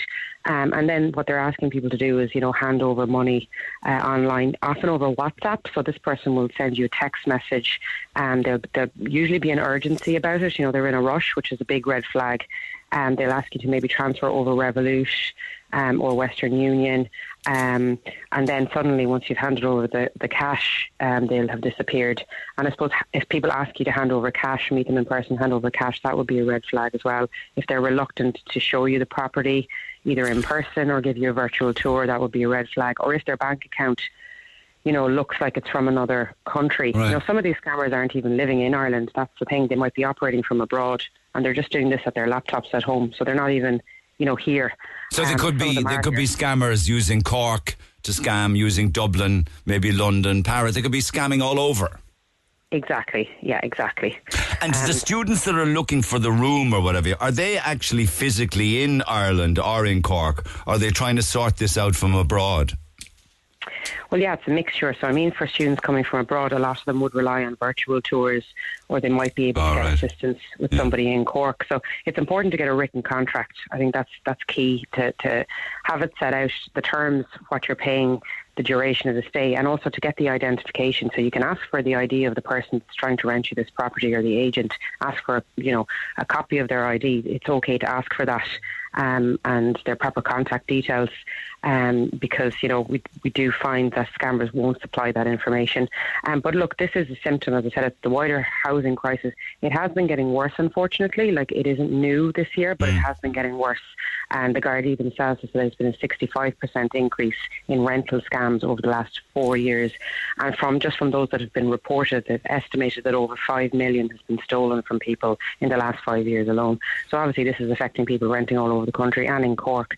Lots of students now will be looking to come to college, in MTU, in UCC, and in language schools in Cork as well, over the coming weeks. And this should be a really exciting time for them. They're getting their results, they're getting their course. They should be thinking this is a new chapter of their life, a really big milestone and journey for them. But unfortunately, a lot of them are going to have this pit in their stomach, this big worry, because they're going to be thinking, where am I going to live? Am I going to be able to afford it? What's it going to be like? Am I going to have to commute long distances every day? We've all heard the horror stories of students that have been sleeping in cars and couch surfing, and none of that is taken into account when we look at homeless figures. And the homeless figures in Cork, are rising, and, across the country, we've got 12,600 people that are homeless. So it's all connected, and it is a supply-demand issue. And it's been fueled by colleges, though, isn't it, to some extent? I don't know whether you have any thoughts on that. Are we taking too many international students? Whether it's MTU, UCC, or language students. Why would you take so many if you know there's nowhere for them to live? Like UCC, about 4,000 students from 104 countries. Yeah, well, I don't think capping students, is ever the answer. The answer is the supply. And unfortunately, the government don't have, a student accommodation strategy. The last one's been out of date for 4 years. They don't have an international education strategy. That was due to be published 2 years ago, and we're still waiting on it. So there is no kind of long-term plan. And then also you have to look at the fact that international students contribute significantly to the economy here. Over 2 billion is what the government estimate themselves. And they also work when they're in Ireland. Many of them work part-time, and they can work full-time during their holidays. So a lot of the people that you meet, if someone got their coffee this morning, that might have been made by an international student. Retail, they're working in retail. There, a lot of them are Deliveroo drivers. They're working for companies like Just Eat. So they're actually really contributing to the economy here as well. But ultimately, another thing I think is dereliction. There's over 700 properties was estimated within a radius of Cork City alone that are vacant, and I think that needs to be tackled. That needs to be clamped down upon. In the middle of a housing crisis, the fact that there's land hoarding going on, and that there are properties there that could be done up properly. And I know there are some inroads being made into that in terms of I know that the government have given out some grants to councils. I think Cork is getting 11 million to do up properties, but if you think there's 700 properties, that 11 million would just be a drop in the ocean there. So dereliction as well should be tackled. Yeah. What's Scam Watch about? This is a campaign to raise awareness, is it, regarding fraudulent landlords that don't even exist? Is that what that is, Scam Watch? Exactly. So it's a collaboration between us and the Irish Council for International Students, the Union of Students in Ireland, and Threshold Housing Charity. So Threshold would have offices in Cork as well. And if you go onto Threshold's website, How to Spot a Scam, you can see a list of the do's and don'ts. So things that I've mentioned already around getting a written contract, trying to view the property if you can, not handing over cash, being wary of fraudulent websites. All of that is available on that website, and we'd encourage parents, to look at that, and anyone that's looking to rent, really, particularly first-time renters, to be aware of what to expect when you're renting and your legal rights. Okay, but do colleges and language schools, do they warn students in advance of the potential that Ireland has a problem with scamming? Do they make them aware of it? Yeah, I think most colleges would be upfront about the kind of living situation in Ireland, the cost of living, and also the housing situation. And I know the international offices, in UCC and MTU, they do a fantastic job of supporting students, before they come here and while they're here as well, in terms of their student experience. But unfortunately, we have seen, embassies abroad putting out warnings to their citizens. I know the French embassy issued a warning before Christmas, warning French citizens about coming to Ireland because of the housing situation. And it's affecting other people as well, like nurses, doctors that want to come over. We're seeing they want to work in CUH, for example, and they get accepted, but then they've nowhere to live. So, and engineers, it's so they can be potentially scammed as well on a bedroom or a house share or something like that. Oh, absolutely could. And God also, almighty. I think the lack of accommodation is affecting them as well. So it's a kind of a wider issue, but certainly now it's obviously pertinent because the academic year is starting again. We know we have an influx of students and a lot of movement going on within the country as well. Domestic students trying to see if they can find somewhere. So. It's important, I think, in the coming days that people don't, I suppose, rush into signing any contracts or not signing contracts, that they don't rush into accepting something unless they know, it is the real deal. They don't even get to contract stage, so they don't. They've sent the money by Revolut and it's all gone and finished by then, isn't it? Exactly. And they can talk to Threshold, have housing advisors that people can talk to for free, and they have a really useful helpline that's open from 9 a.m. to 9 p.m. and you can actually chat to someone, in person, not a bot. You go onto the website, you can chat to someone in person in Threshold, either by calling or going on their website, and they'll be able to help you. If you suspect something is a scam or not, they'll be able to advise you on your rights. And also, reporting to the Gardaí is key here, because this is a crime. This is theft. We would encourage people to report to the guards as well if they have. But why bother if the scammers are international? They should have no hope. You don't? Yeah, well, they could be international. They could be from Ireland. It's worth following up if you have any information. And unfortunately, there is under-reporting there as well. But we did a survey last year of international students, and we found that 14% of them were either scammed or someone tried to scam them. And I think they're taking advantage as well of the fact that English isn't a lot of these people's first language. So there is a language barrier on top of that, which obviously kind of prevents them maybe from accessing the information that they need. So that's why we're trying to get this out there far and wide. And okay, happy to oblige. Okay, thank you, Laura. Appreciate it. Much obliged. Thanks for taking the call. Laura Harmon, International Council of International Students in Ireland. But Katrina Toomey is seeing quite an amount of international students, by all accounts, arriving at her door at Cork Penny Dinners. She joins me by phone. Katrina, good morning. Good morning, Neil. Do they talk to you about potentially having been scammed, or the amount of money they pay for rent, things like that? They do, and they apologise for having to come, but when they tell us the amount of rent that they're paying, and it just makes sense, they don't have anything left for to buy food or to eat, and they're quite hungry when they come. They never complain. They're just so grateful for getting it, and they keep on saying, they offer to volunteer. We have a lot of them like that help out here, that volunteer as well. If we took them all, we could open the city hall, but it's just that it's a very sad situation to know that somebody's son or daughter could come to a country and be treated like this. The rents are very, very, very high. Like what? Do they tell you what they might be paying for a bedroom? Anything. Oh, yeah, we had one guy recently, like 1,200. Actually, we had a girl not so long ago who was talking to us at the door. She's Brazilian, a lovely girl, and she went for an interview for a room in a house, and there was a man living in the house himself, and he had a son who had special needs, and he basically offered her a room for 800 a month, plus she'd have to do all the washing, the cooking and the cleaning for them. Right. God almighty.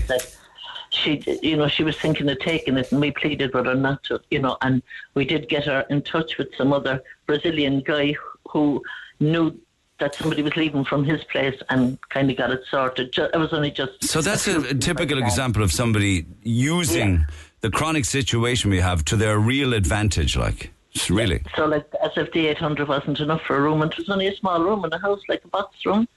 And so she was very disappointed, but it was, she thought about it. She thought about it. Yeah. So they could be paying, you were saying they could be paying up to 1,200 for a room per month. Exactly. Would they have access to the kitchen then, and to be able to cook and do the... Some of them don't.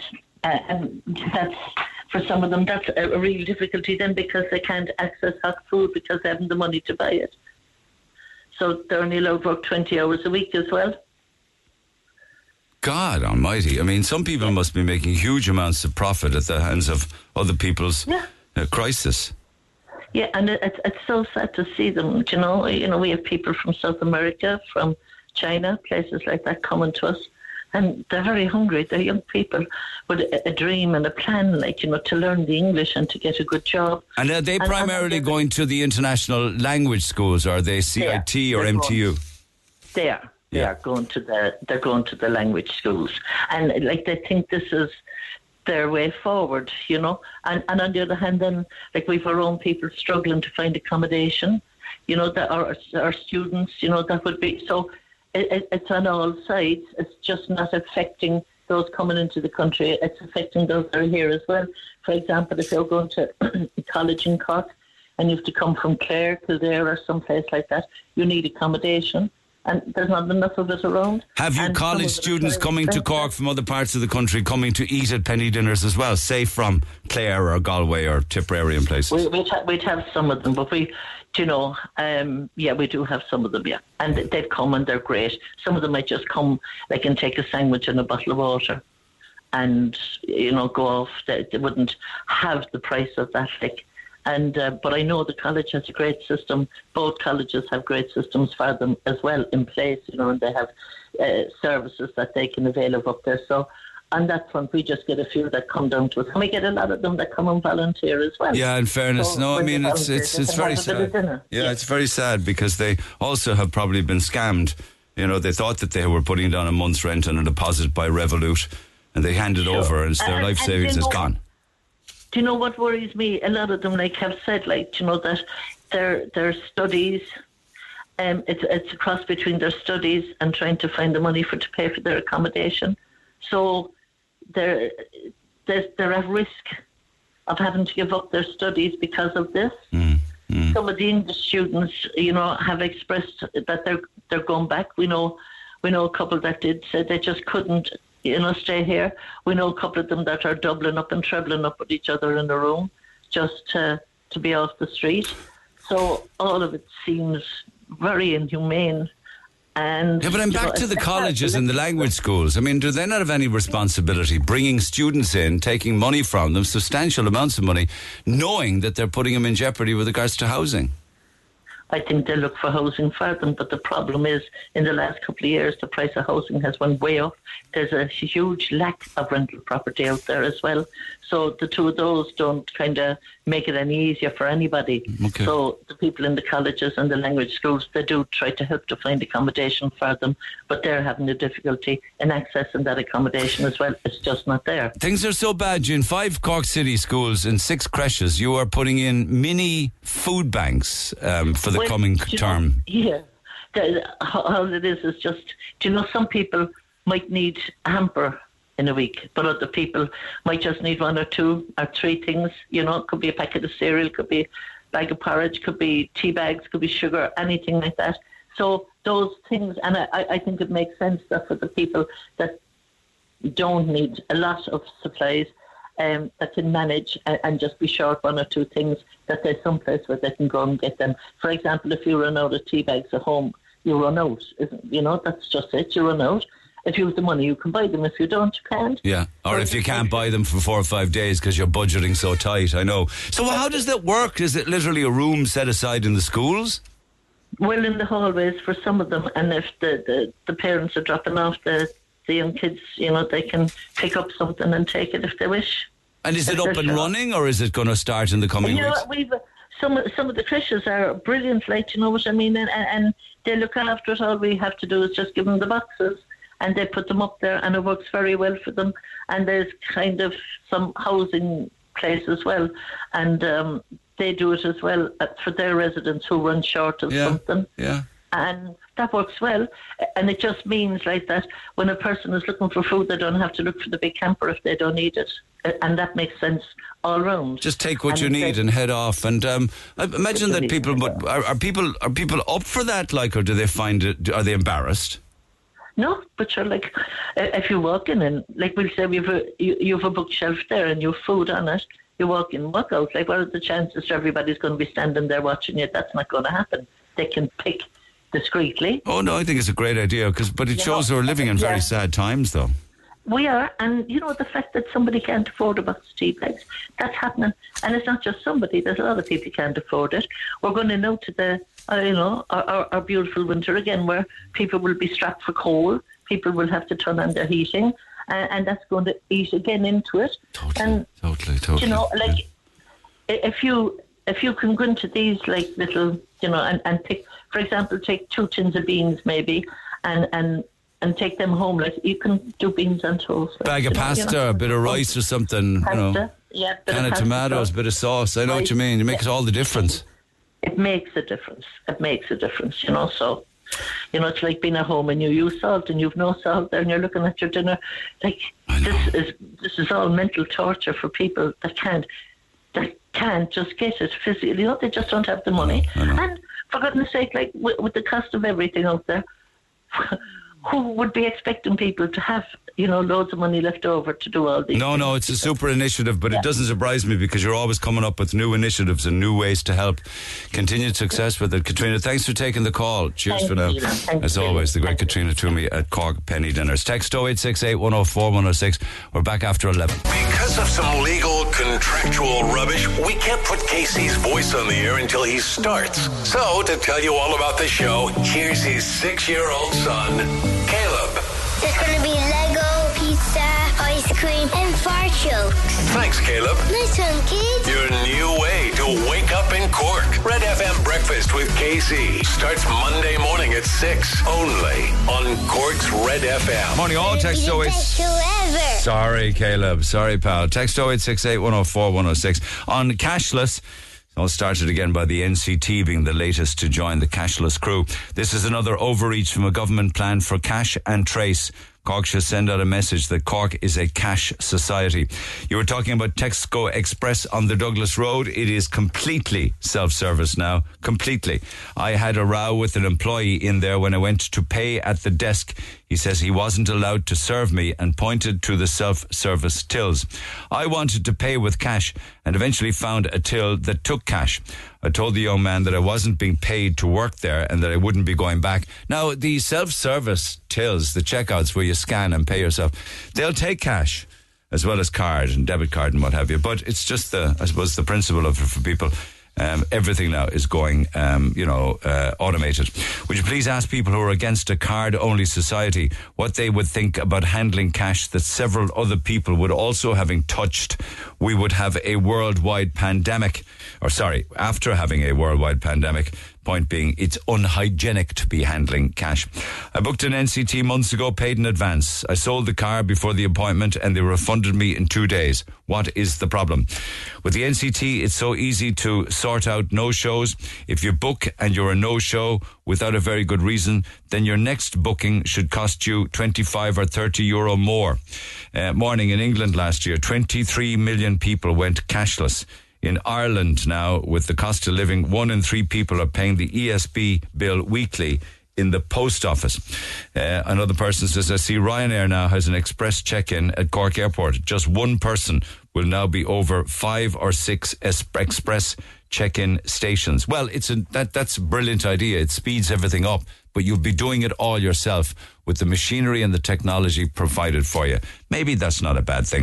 If the NCT is prepaid and there's a no-show, the NCT gets paid and it's just 100% profit. The safety of the client has nothing to do with it, in my opinion. Everything is to do with profit. And just 1 or 2 more. I'm sure businesses are charged for lodging cash too, after close of business and whenever they do lodge the cash. I'm also sure there's an added charge for businesses to get change and coins. That could be one of the main reasons why businesses want card only. Yes, they are charged for the handling of cash. In fact, the Barn told me that when we were talking to the Barn recently about being cashless. They said that they have to pay huge amounts of money to companies, security companies, to move the cash from the premises to the bank, and they didn't want to do that anymore. Compare how much cash a thief can steal physically with how much digital currency a hacker can steal online, and tell us again how cashless is more secure. This is Richie in Toker. Yeah, you could hack an awful lot more online, couldn't you, than literally stealing physical money. I agree with you in that regard. Fair play, Richie. Back after the break, text 086. Oh no, I'll tell you what, I'll take a WhatsApp call actually this side of an ad break because Lorna's been holding. Lorna, good morning. Hi, good morning, Neil. Thanks for taking the call. You have a group, and the idea is to try and combat hacking, is it, or scammers? No, that's not me.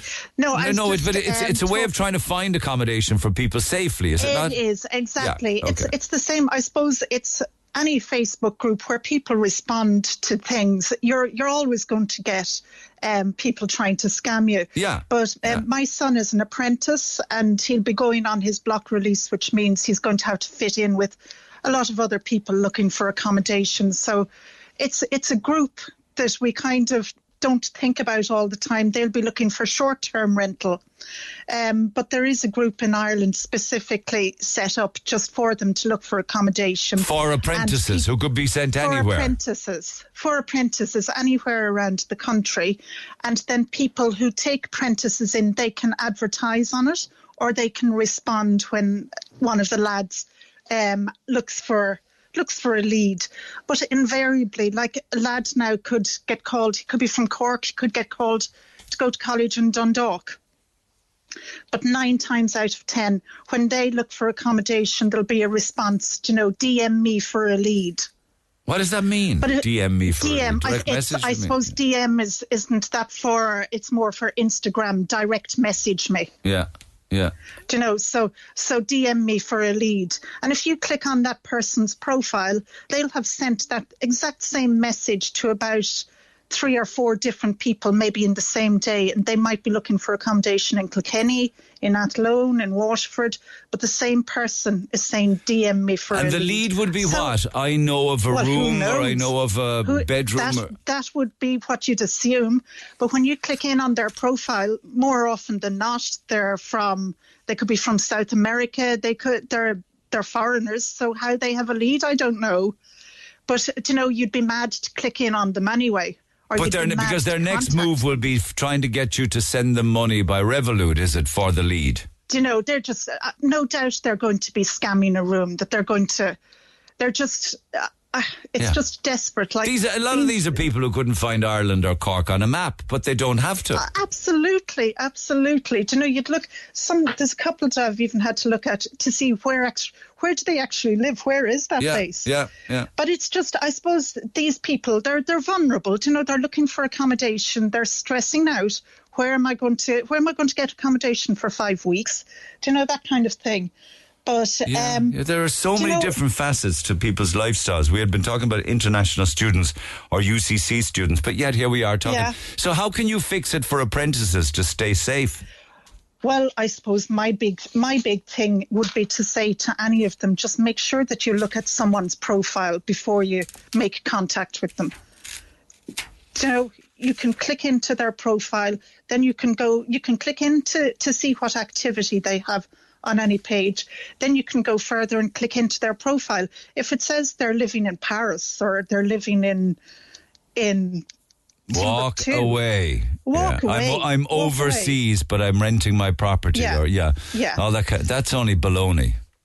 But you know, like that's, and you know, it was the same recently. I was looking for tickets for Indy. And the same thing, you put up something and all of a sudden you get bombarded with people. I've got 2 tickets and you click in on them and they're in Timbuktu as well. Yeah, can't make the gig. I'm overseas. I suppose my main point is just make sure to click on someone's profile. All right, Gerb, appreciate it. Thank you so much. Okay. Thank you. Back after the break, text 0868 104 106. Get it off your chest. Call Neil Prendeville now on 0818 104 106. Red FM. Coming late to the issue to discuss regarding the noise at Kilcully Cemetery and the disgraceful carry-on and the lack of respect shown to others in their final resting places. My dear, sweet, kind dad was buried recently in Kilcully, and I cried when I saw the abomination of displays that were left behind after Saturday's funeral. I'm so sad that we chose Kilcully for my father. This is no reflection on the wonderful work and maintenance of the cemetery that is so evident and a credit to the staff at Kilcully. It is time now to discuss the option of a separate cemetery, perhaps for the travelling community, where they can erect their distasteful and enormous monuments and not upset others that are going to pay their respects to their own loved ones. If this is not possible, we need to legislate for size of and appropriate displays in cemeteries. If I could, I would take my father away from here and lay him to rest somewhere else. Kilcully will become a no-go area as the traveller burials increase. Please don't give out my details. Thank you for that. And that, of course, is all coming from the carry-on, unacceptable carry-on. I mean, I'd nail my colours to the cross on that one. Revving up cars and doing tyre screeches and burning rubber, and it's just such a stupid thing anyway. Tyres are fucking expensive as it is. With regards to churches, are priests who are settled in a parish being moved to the next parish for financial reason, I wonder, and part of the same so-called family of parishes? It's a shame to be inconveniencing the parishioners, and so much less money will be spent on mass cards when their priest moves on. No, it's not that. It's just that you might have a priest that would have to actually service 4 or 5 different parishes, and we'd have one priest that would be dealing with maybe could be up to 3 or 4 different Catholic churches, saying different masses at different times. I totally agree with the fact that the church should have been left open during COVID, and the shops and the pubs as well, because COVID was blown out of all proportion by RTE and the government. There are false numbers of deaths due to COVID, rubbish science, wearing masks, untested vaccines, staying 2 meters apart, and only being allowed to have a pint if you pay for a dinner. No driving outside 5 kilometres. No saying goodbye to loved ones on their deathbeds. It caused nothing but totally unnecessary stress and hardship to people. Yes, the churches should have stayed open, but I remember when a few priests tried to do that, they were threatened with prosecution. So how could they do it? Yes, some at least did try. And back to the phone lines on different topics. We were talking earlier on about the closure of yet another preschool. Dave, good morning. Morning, Neil. How are you? Good. You wanted to pick up on this. You have a 1-year-old lad, is it? That's right. And your partner went back to work a couple of days? Afterwards for a while, and then she gave up. Why? Well, so I gone back for 2 days, and it was a bit of a hassle, and she preferred to stay at home with the child, you know. She'd prefer to rear her own child at home and not go back to work. Yeah, she couldn't afford it, which is the issue. Did you work out? Did you do the sums on it, kind of thing? We did, yeah, we did. Was it worth a couple of days' work? No. No, not for the hassle. So, and she's delighted. She's with the child every day, and happy days for her. And I used to feel that when child's old enough to go to school, she'd go back to work full time. Then, I just take it to start first year or two. Maybe a parent should be at home all the time, One parent, are you saying, or always the mother? One at least. No, just picking up because someone has to work. Yeah, one. It could be the dad or the mum, is it? Yeah, I suppose that depends on every couple is different. Yeah, or it could be two women. No, I understand what you mean. Yeah, I mean, absolutely, it could be all of the above. No, it's just that there was a text came in earlier on from Ger from Ardfert saying that all mothers should be at home rearing babies and not trying to chase down dead end jobs. Yeah, I would 100% agree with that because you would. I wouldn't agree with that completely. It's down to financial issues as well. But I think it's important for the first 2 years for a mother to be there for the child, and being looked at by strangers or whatever.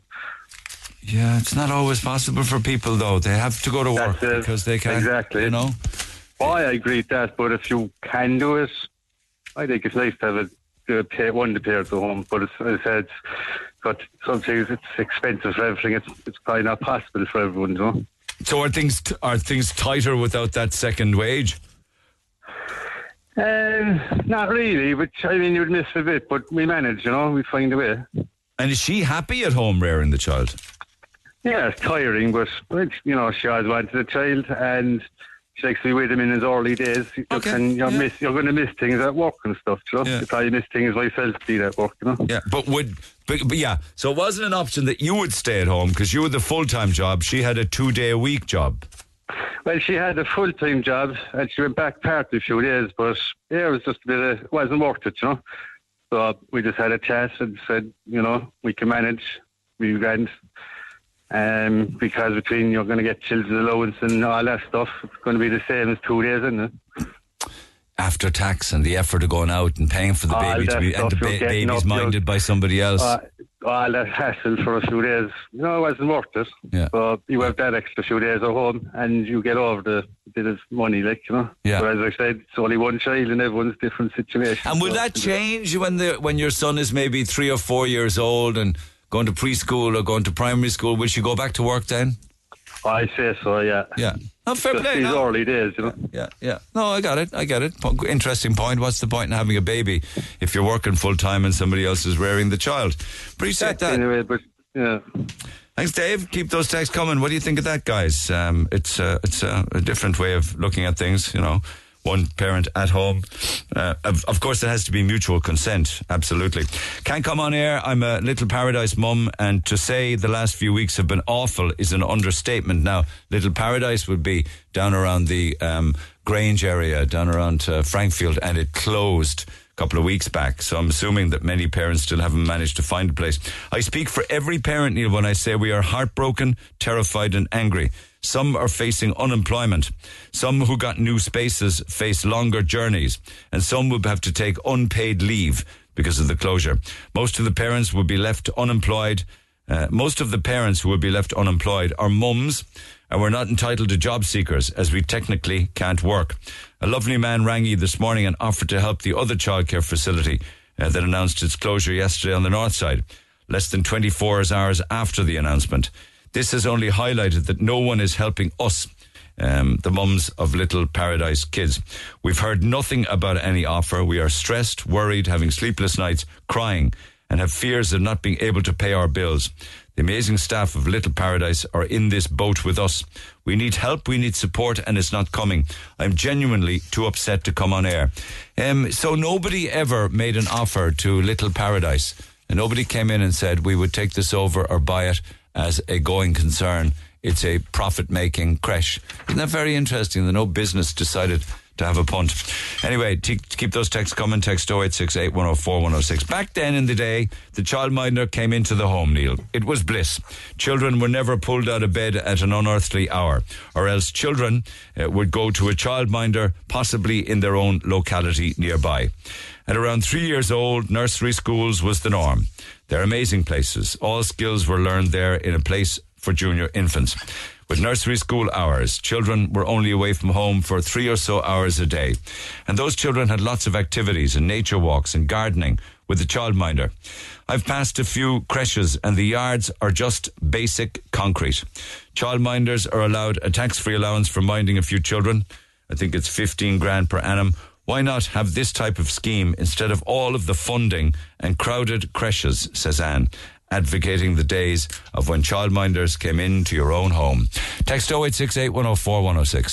The Neil Prendeville Show on Cork's Red FM. Our phone lines remain open after midday. 0818 104 106. It's just Billy's talking about silent carriages, where you can get into a carriage and it's absolutely silent. But he says in Europe, mainly in the Netherlands and Denmark, within the carriage is marked silence. You are not allowed to talk to anyone, nor use your phone and your iPad. You only use them if you have headphones plugged in. If you don't comply, you're asked to leave the train by security. We have them in theory in Ireland in trains, but unfortunately not always in practice. And from Airtastic, poor old Megan, who couldn't play at the birthday party because of whatever rules and regulations they had down there. I really feel for that little girl Megan, but can also see things from Airtastic's side as well. At a time when claims against companies like Airtastic are through the roof, and the ability for them to get insurance being so difficult, I'd say they just could not perhaps take the risk.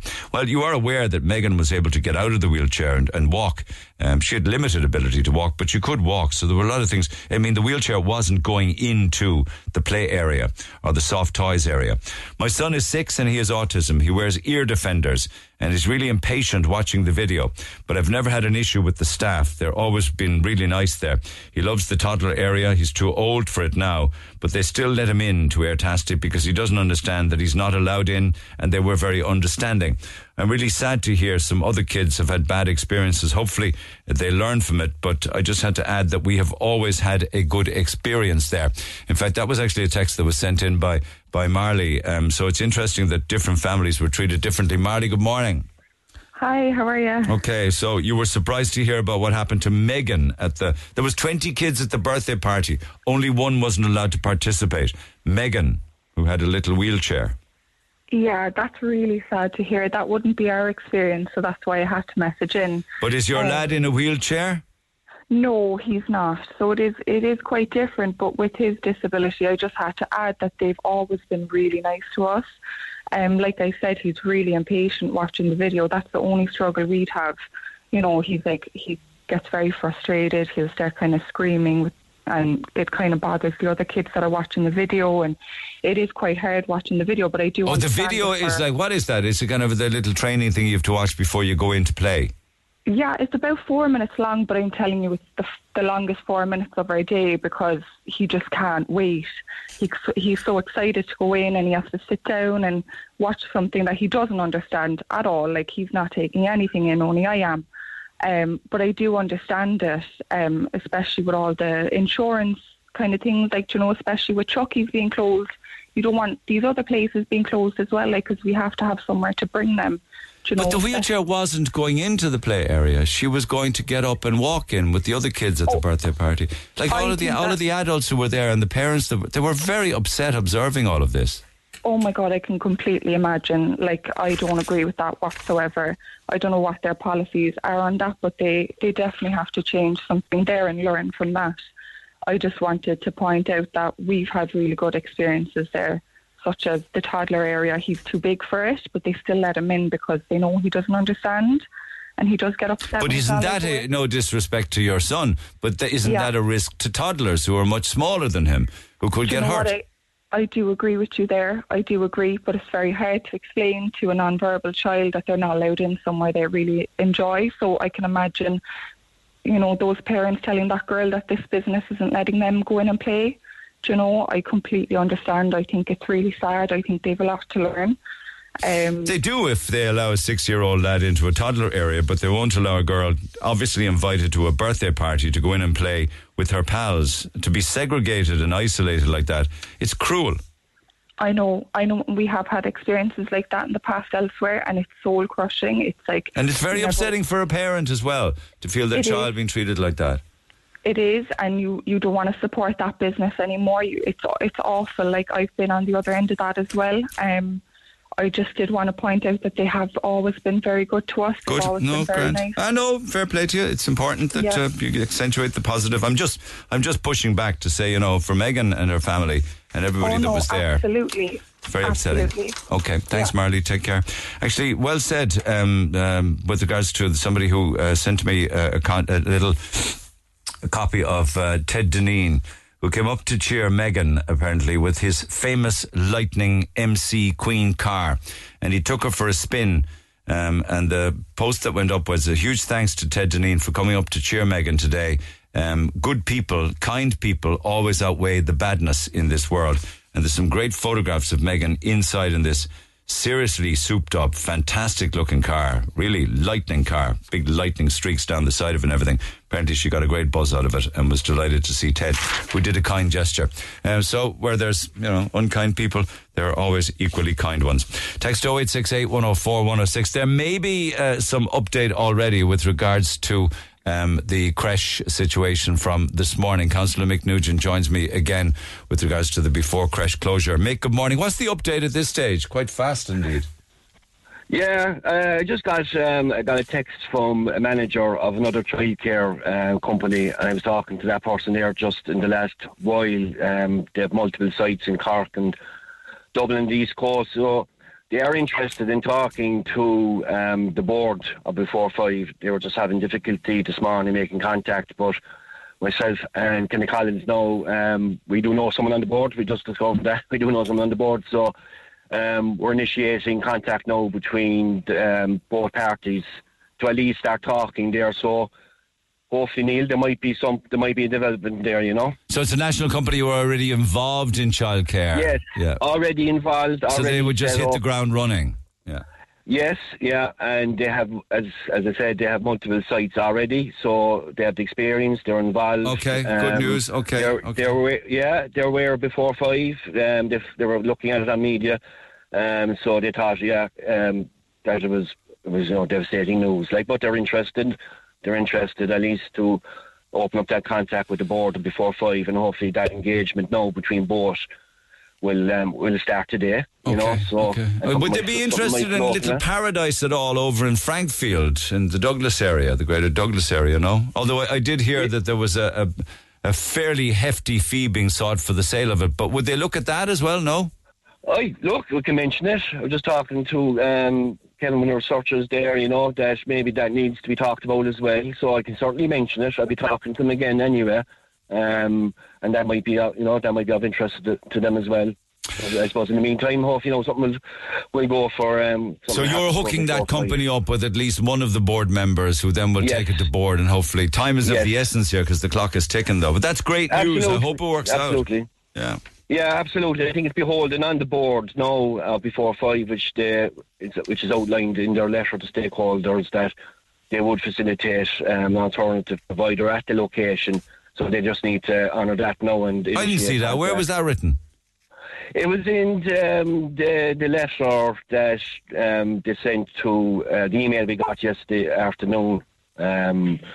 I think it's on the letter. Right, you might have that, Neil. It was at the end of I was down there in the end of the letter saying that they would facilitate an alternative provider to location, kind of in due course. I didn't sense urgency there, but hopefully this offer now from this credible company will be seen as urgent. Well, it says we were looking forward to the possibility of having an alternative childcare provision set up at this location eventually. Yeah. But we'll have to wait and see how things unfold. That's quite watery, you know. That's very wishy-washy. Yeah. It needs to be a bit more than that now, you know. So, no, it was this was the doors closed job until people like your good self intervened and Colin Tobel, and this was gone. So drive that one on and see if it works out, mate. Fair play. Yeah, and we'll let you know of any development. All right, thanks. The staff are, I think, amazing in themselves in the next hour or so we're going to catch up with them as well today. Hope it works out. Okay, delicate stage. Drive on. Do stay in touch. Take care, Mick. Take care. Talk to Neil Prendeville now. 0818 104 106. Cork's Red FM. And earlier on in the week, I didn't get to this earlier. My apologies to Claire, who did a bit of work on it. She joins me in studio. This was a survey done by Schweppes, wasn't it? Yes. They were trying to work out what was the best and most popular decade. Yes. And they came up with an answer. They did, and I don't know if I fully agree with that answer. Now, it was done for an age group that was age 9 to 24. So that was the age group that it was done on. And apparently more than half of people feel nostalgic for the noughties, and almost the same number wish that they still lived in that decade. You mean the people that were researched were 9 to 24 years old? Mm-hmm. So they wouldn't even remember... They wouldn't even remember the noughties. Yeah, and that's what it said. They're as well, not even old despite enough. most of them being too young to remember it. But it was an awfully boring decade. It was the most boring decade of them all. I can't say much about being too young to remember it, because my favourite decade is the 80s, and I wasn't even alive in the 80s. So how can you even say that? You're frying my brain. Well, you see, you weren't just, there. I know, but it's just the kind of, especially the music for me. I love the music, I love the movies, I love the style. I just love that whole vibe of the 80s, and I always loved it growing up and when I was younger. So you're a retro fan of it? Yeah, I'm a bit. You didn't live it? No, did not live it. What decade did you live? The 90s. What was wrong with the 90s? The 90s were grand. I mean, I love the 90s because it was real girl power, girl band. The Spice Girls were huge there. And I think the 90s is great for a lot of people. On socials, a lot of people were saying 90s all the way. You know, the 90s were the best decade. I'll fight anyone who says otherwise. Actually, the truth of it is, to whomever said that after 1989, music took an enormous dump. But you see, in the 90s, I feel like the bandwagoning in Ireland was just huge, because we had 1990, we had Italia 90, which was massive. Put them under pressure. And then we also had a kind of a streak of Eurovision wins, which everyone was just all about. Oh, and be all still over. my beating heart. Oh, of course, Neil, you were just totally top of the bandwagon there, yeah. Sleepless nights with that one. Okay, so what we did then was we decided to break down the decades. Yes. This gives serious weight to the 80s, your research here now. Oh, that's probably because I'm biased, but... Yeah, but isn't it the case that you have to... Isn't it the case, you made the point earlier on, that the decade that you love the most will be the decade that gave you the most freedom of responsibility. Yes, exactly. And someone said that to me as well before, that the decade you probably loved was the one where you had the least responsibility in life. Yeah. You didn't, you didn't have to worry about probably bills, or you didn't have to worry about your job, or you didn't have to worry about kids, mortgages, all that kind of thing. You were just having fun with your friends. I'd say that's the kind of decade that a lot of people would probably go back to and think of being the best time of their lives. Yeah. Can you split decades? For me, it's always been 75, 85. Okay, 74, 84. Do you know, I loved the 80s. It was fabulous musically. I was working away, gigging, doing the biz, following a great, passion.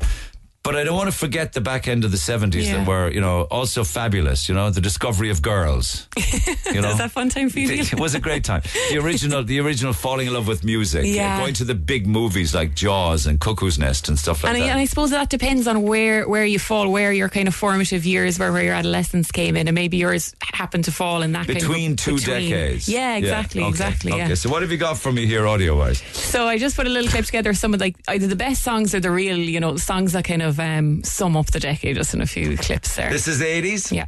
Oh, what an awful start. Stop. Lovely one. That was on number one for a long time in Ireland. Oh, what an awful song. I thought you said you loved the 80s. Not those ones, though. What about Relax by Frankie or something? Might be in there now, you see. Oh, for God's sake, woman. Neil, Madonna, the Queen, come on. These are some of the biggest songs of the 80s. Yeah, there you go now. Typical 80s. Now, do they know it's Christmas is also huge in that decade? No, but I said Michael we wouldn't Jackson subject ourselves. Michael Jackson, albums wise, Michael Jackson's Thriller and Bad were huge that year, as well as Brother in Arms, Dire Straits was a really big album that year, and I think that really stands the test of time. And I think a lot of the 80s acts, you know, like Queen, Prince, Elton John, you know, even like Bon Jovi, David Bowie, U2 was huge then, you know, and of course Michael Jackson. I think those artists you could nearly see still doing just as well into the 90s. And that was the decade of Band Aid and Live Aid and everything that went with it. And if you see footage from that show, that Band Aid show, like the quality of music and performers, which you well know, were just unbelievable. Like, just, you know, everyone, you know, all the songs. If it was a Band Aid or a Live Aid now, would they have the same calibre of talent that they had in 85? Of that level of talent? Oh God, I don't know. Again, I actually don't think so. I really don't. I mean, we could debate that all day. But films, then you also looked at the 80s films. Yes, so like I love 80s films as well. You know, the like Top Gun and Dirty Dancing. I would love those kinds of ones. They're like proper 80s. And then ones that did really well in the 80s would have been the likes of E.T., Back to the Future was huge in that decade, and then the Star Wars trilogy. The two latter ones of the first trilogy again ended in the 80s, and they were very iconic as well for that decade. I never saw Top Gun. I never saw Dirty Dancing. Were they any good? No. I say Dirty Dancing, an old rom-com, is it? No, Neil. Patrick Swayze. But I don't fancy Patrick Swayze. You'd love it. Watch that movie and you might change your mind. 80s would have been the year of Goodfellas. You don't mention that. No, I didn't mention that. There you go. That's what you're here for. You can add to it. There was a few of the Godfathers in there. It was the Godfather late 70s. I think that was 77 maybe. Okay, I don't want to leave the 80s here, but I think we need to move on. We have to go. To the 90s. Okay, 90s. Go for it. Yeah. Okay, so this would be musically the 90s, is it? Yeah. Okay, surprise me. Soppy one. Does nothing for me. It was number one for 11 weeks in Ireland. That's huge. Women, though. Women were buying it. Well, they did it, didn't they? I don't like it. You're taking the mic now. Come on. Just everything I hated about the 90s. That music. These are head bops. Oh, like that. 18 weeks at number one. Was it Riverdance? 18 weeks at number one. 18 weeks at number one in Ireland. The surge of Britpop, Oasis, Blur, all of that, you know. That's a good sum up of that decade, really, because you're getting a bit of everything in there. And oh my God, I just go all goose pimply when I hear Oasis. Because they just blew the world up in the 90s. And you hear that song and you just, you know, you're back to Fela, you're back to Blur, you're back to Attitude, absolutely. Yeah, Riverdance though. Yeah. Are you too young to remember the actual performance of it in the middle of Eurovision? I'm a big Eurovision fan and I don't remember Riverdance. But what a lot of people do say is that they remember where they were when they saw Riverdance live on television. And sometimes like people have recalled it before because they'd say, well, where were you when you saw Riverdance? And the hairs would stand up in their arms just even thinking about it or remembering it. And everybody kind of remembers where they were. And for it to be 18 weeks at number one, you know, that was when Ireland had gotten like their 3 in a row in the Eurovision. They were just smashing it every year. And, you know, it was so big. And we got it in Mill Street and everything like that in Cork. I mean, you obviously remember it. It must have just been bonkers. I do, but don't ask me where I was. I can't remember where I was. It wasn't because I don't particularly watch Eurovision, so I would have missed it. But I remember all of the hype afterwards. And Riverdance is still huge, like all over the world. So, you know, that was an absolutely huge platform for Riverdance. And everywhere you looked, it was Flatley and Jean, what was her name? The girl that danced with him. She was equally as talented as him. Jean Butler. Well said. Okay, so what kind of album sales then? We won't bother with the Spice Girls. I know that we're selling out the Yin Yang, but David Gray. Yes, to the 90s. And David Gray's White Ladder is actually the biggest selling album in Ireland of all time. And you spoke with him before, remember, about that. And it just caught on. I think everybody knew someone who had that. Yeah, you know, Films? Babylon and all that. Films, Titanic, absolute blockbuster. Jurassic Park, huge blockbuster. Forrest Gump, another absolutely massive one with a mega soundtrack there. You know, a lot of those really big films were kind of hitting Dances hard. with Wolves. What a film. Big film. Do you know, I think the 90s is a great era for those kind of films, you know, real epic movies that, you know, you're just like gripping ones. I think they're brilliant. And the action movies as well of the 90s were absolutely brilliant. So the 90s has a lot going for it there. And Celine Dion dominated as well as Mariah Carey, didn't she? Yeah. Musically. Celine George Dion, Michael was rocking that. Absolutely, because he'd kind of come out of the Wham era of the 80s and really made a name for himself in the 90s, you know. And you had the boy bands, girl bands, you know, the Boyzone, the Take That, all, you know, all that kind of stuff. Britney Spears as well was hitting into the late 90s. Okay, and then into the noughties. And apart from two superstars in my eye, Eminem and Amy Winehouse, it was a pretty poor decade. Have a listen. You're beautiful. You're beautiful. beautiful, it's true. God help us.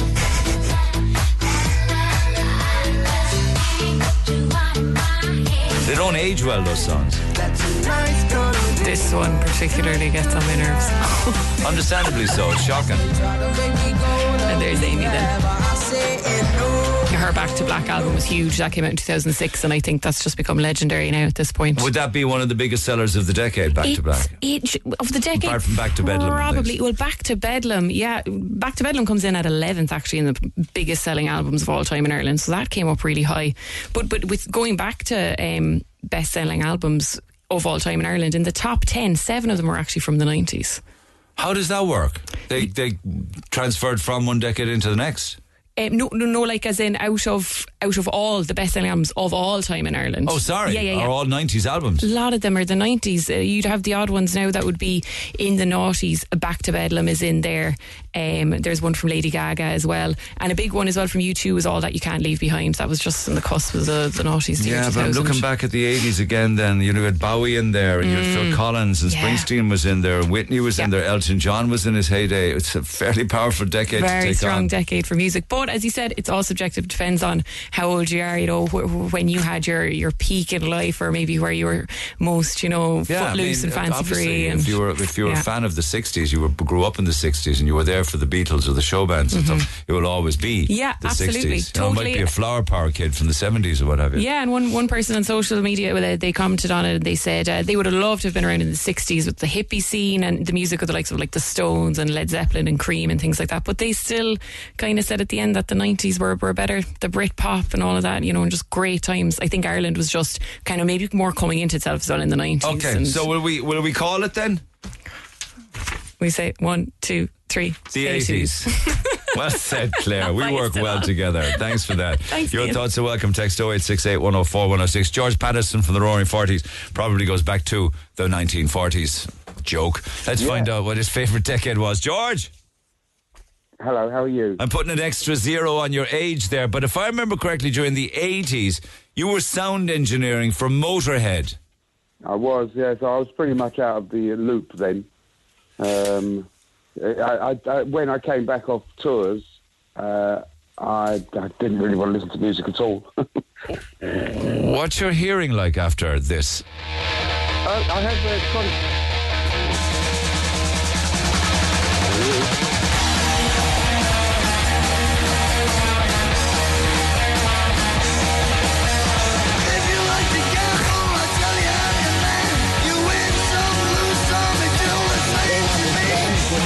Night after night after night, Lemmy doing his thing. What was that like? Fabulous. When I look back, it was fabulous. It's hard work. It's very different, and but it was my 5 minutes of fame. I was doing that. It was absolutely amazing. It was. If ever I think back to anything, I think to myself, okay, when I finished doing that in 1989. I then went straight back into being a design draftsman.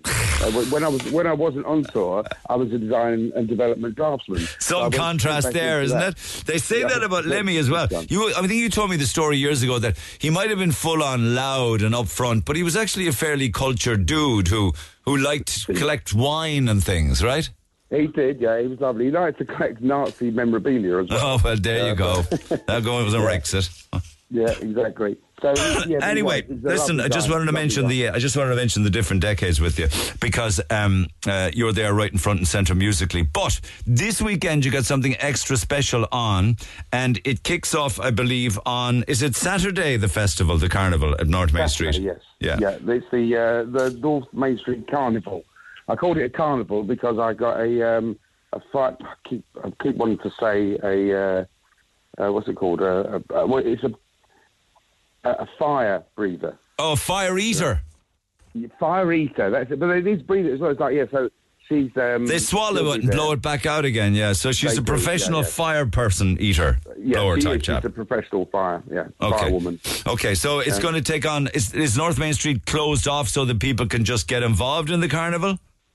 It is, yeah. It's closed from 8 o'clock in the evening until 8 o'clock in the morning to 8 in the evening. All day Saturday. What else besides fire eaters? Oh, wow. Well, we've got, I've got Fiona Kennedy, she's playing at it, and Clanarian. Oh, how do you say it? There's buses. Clanaran?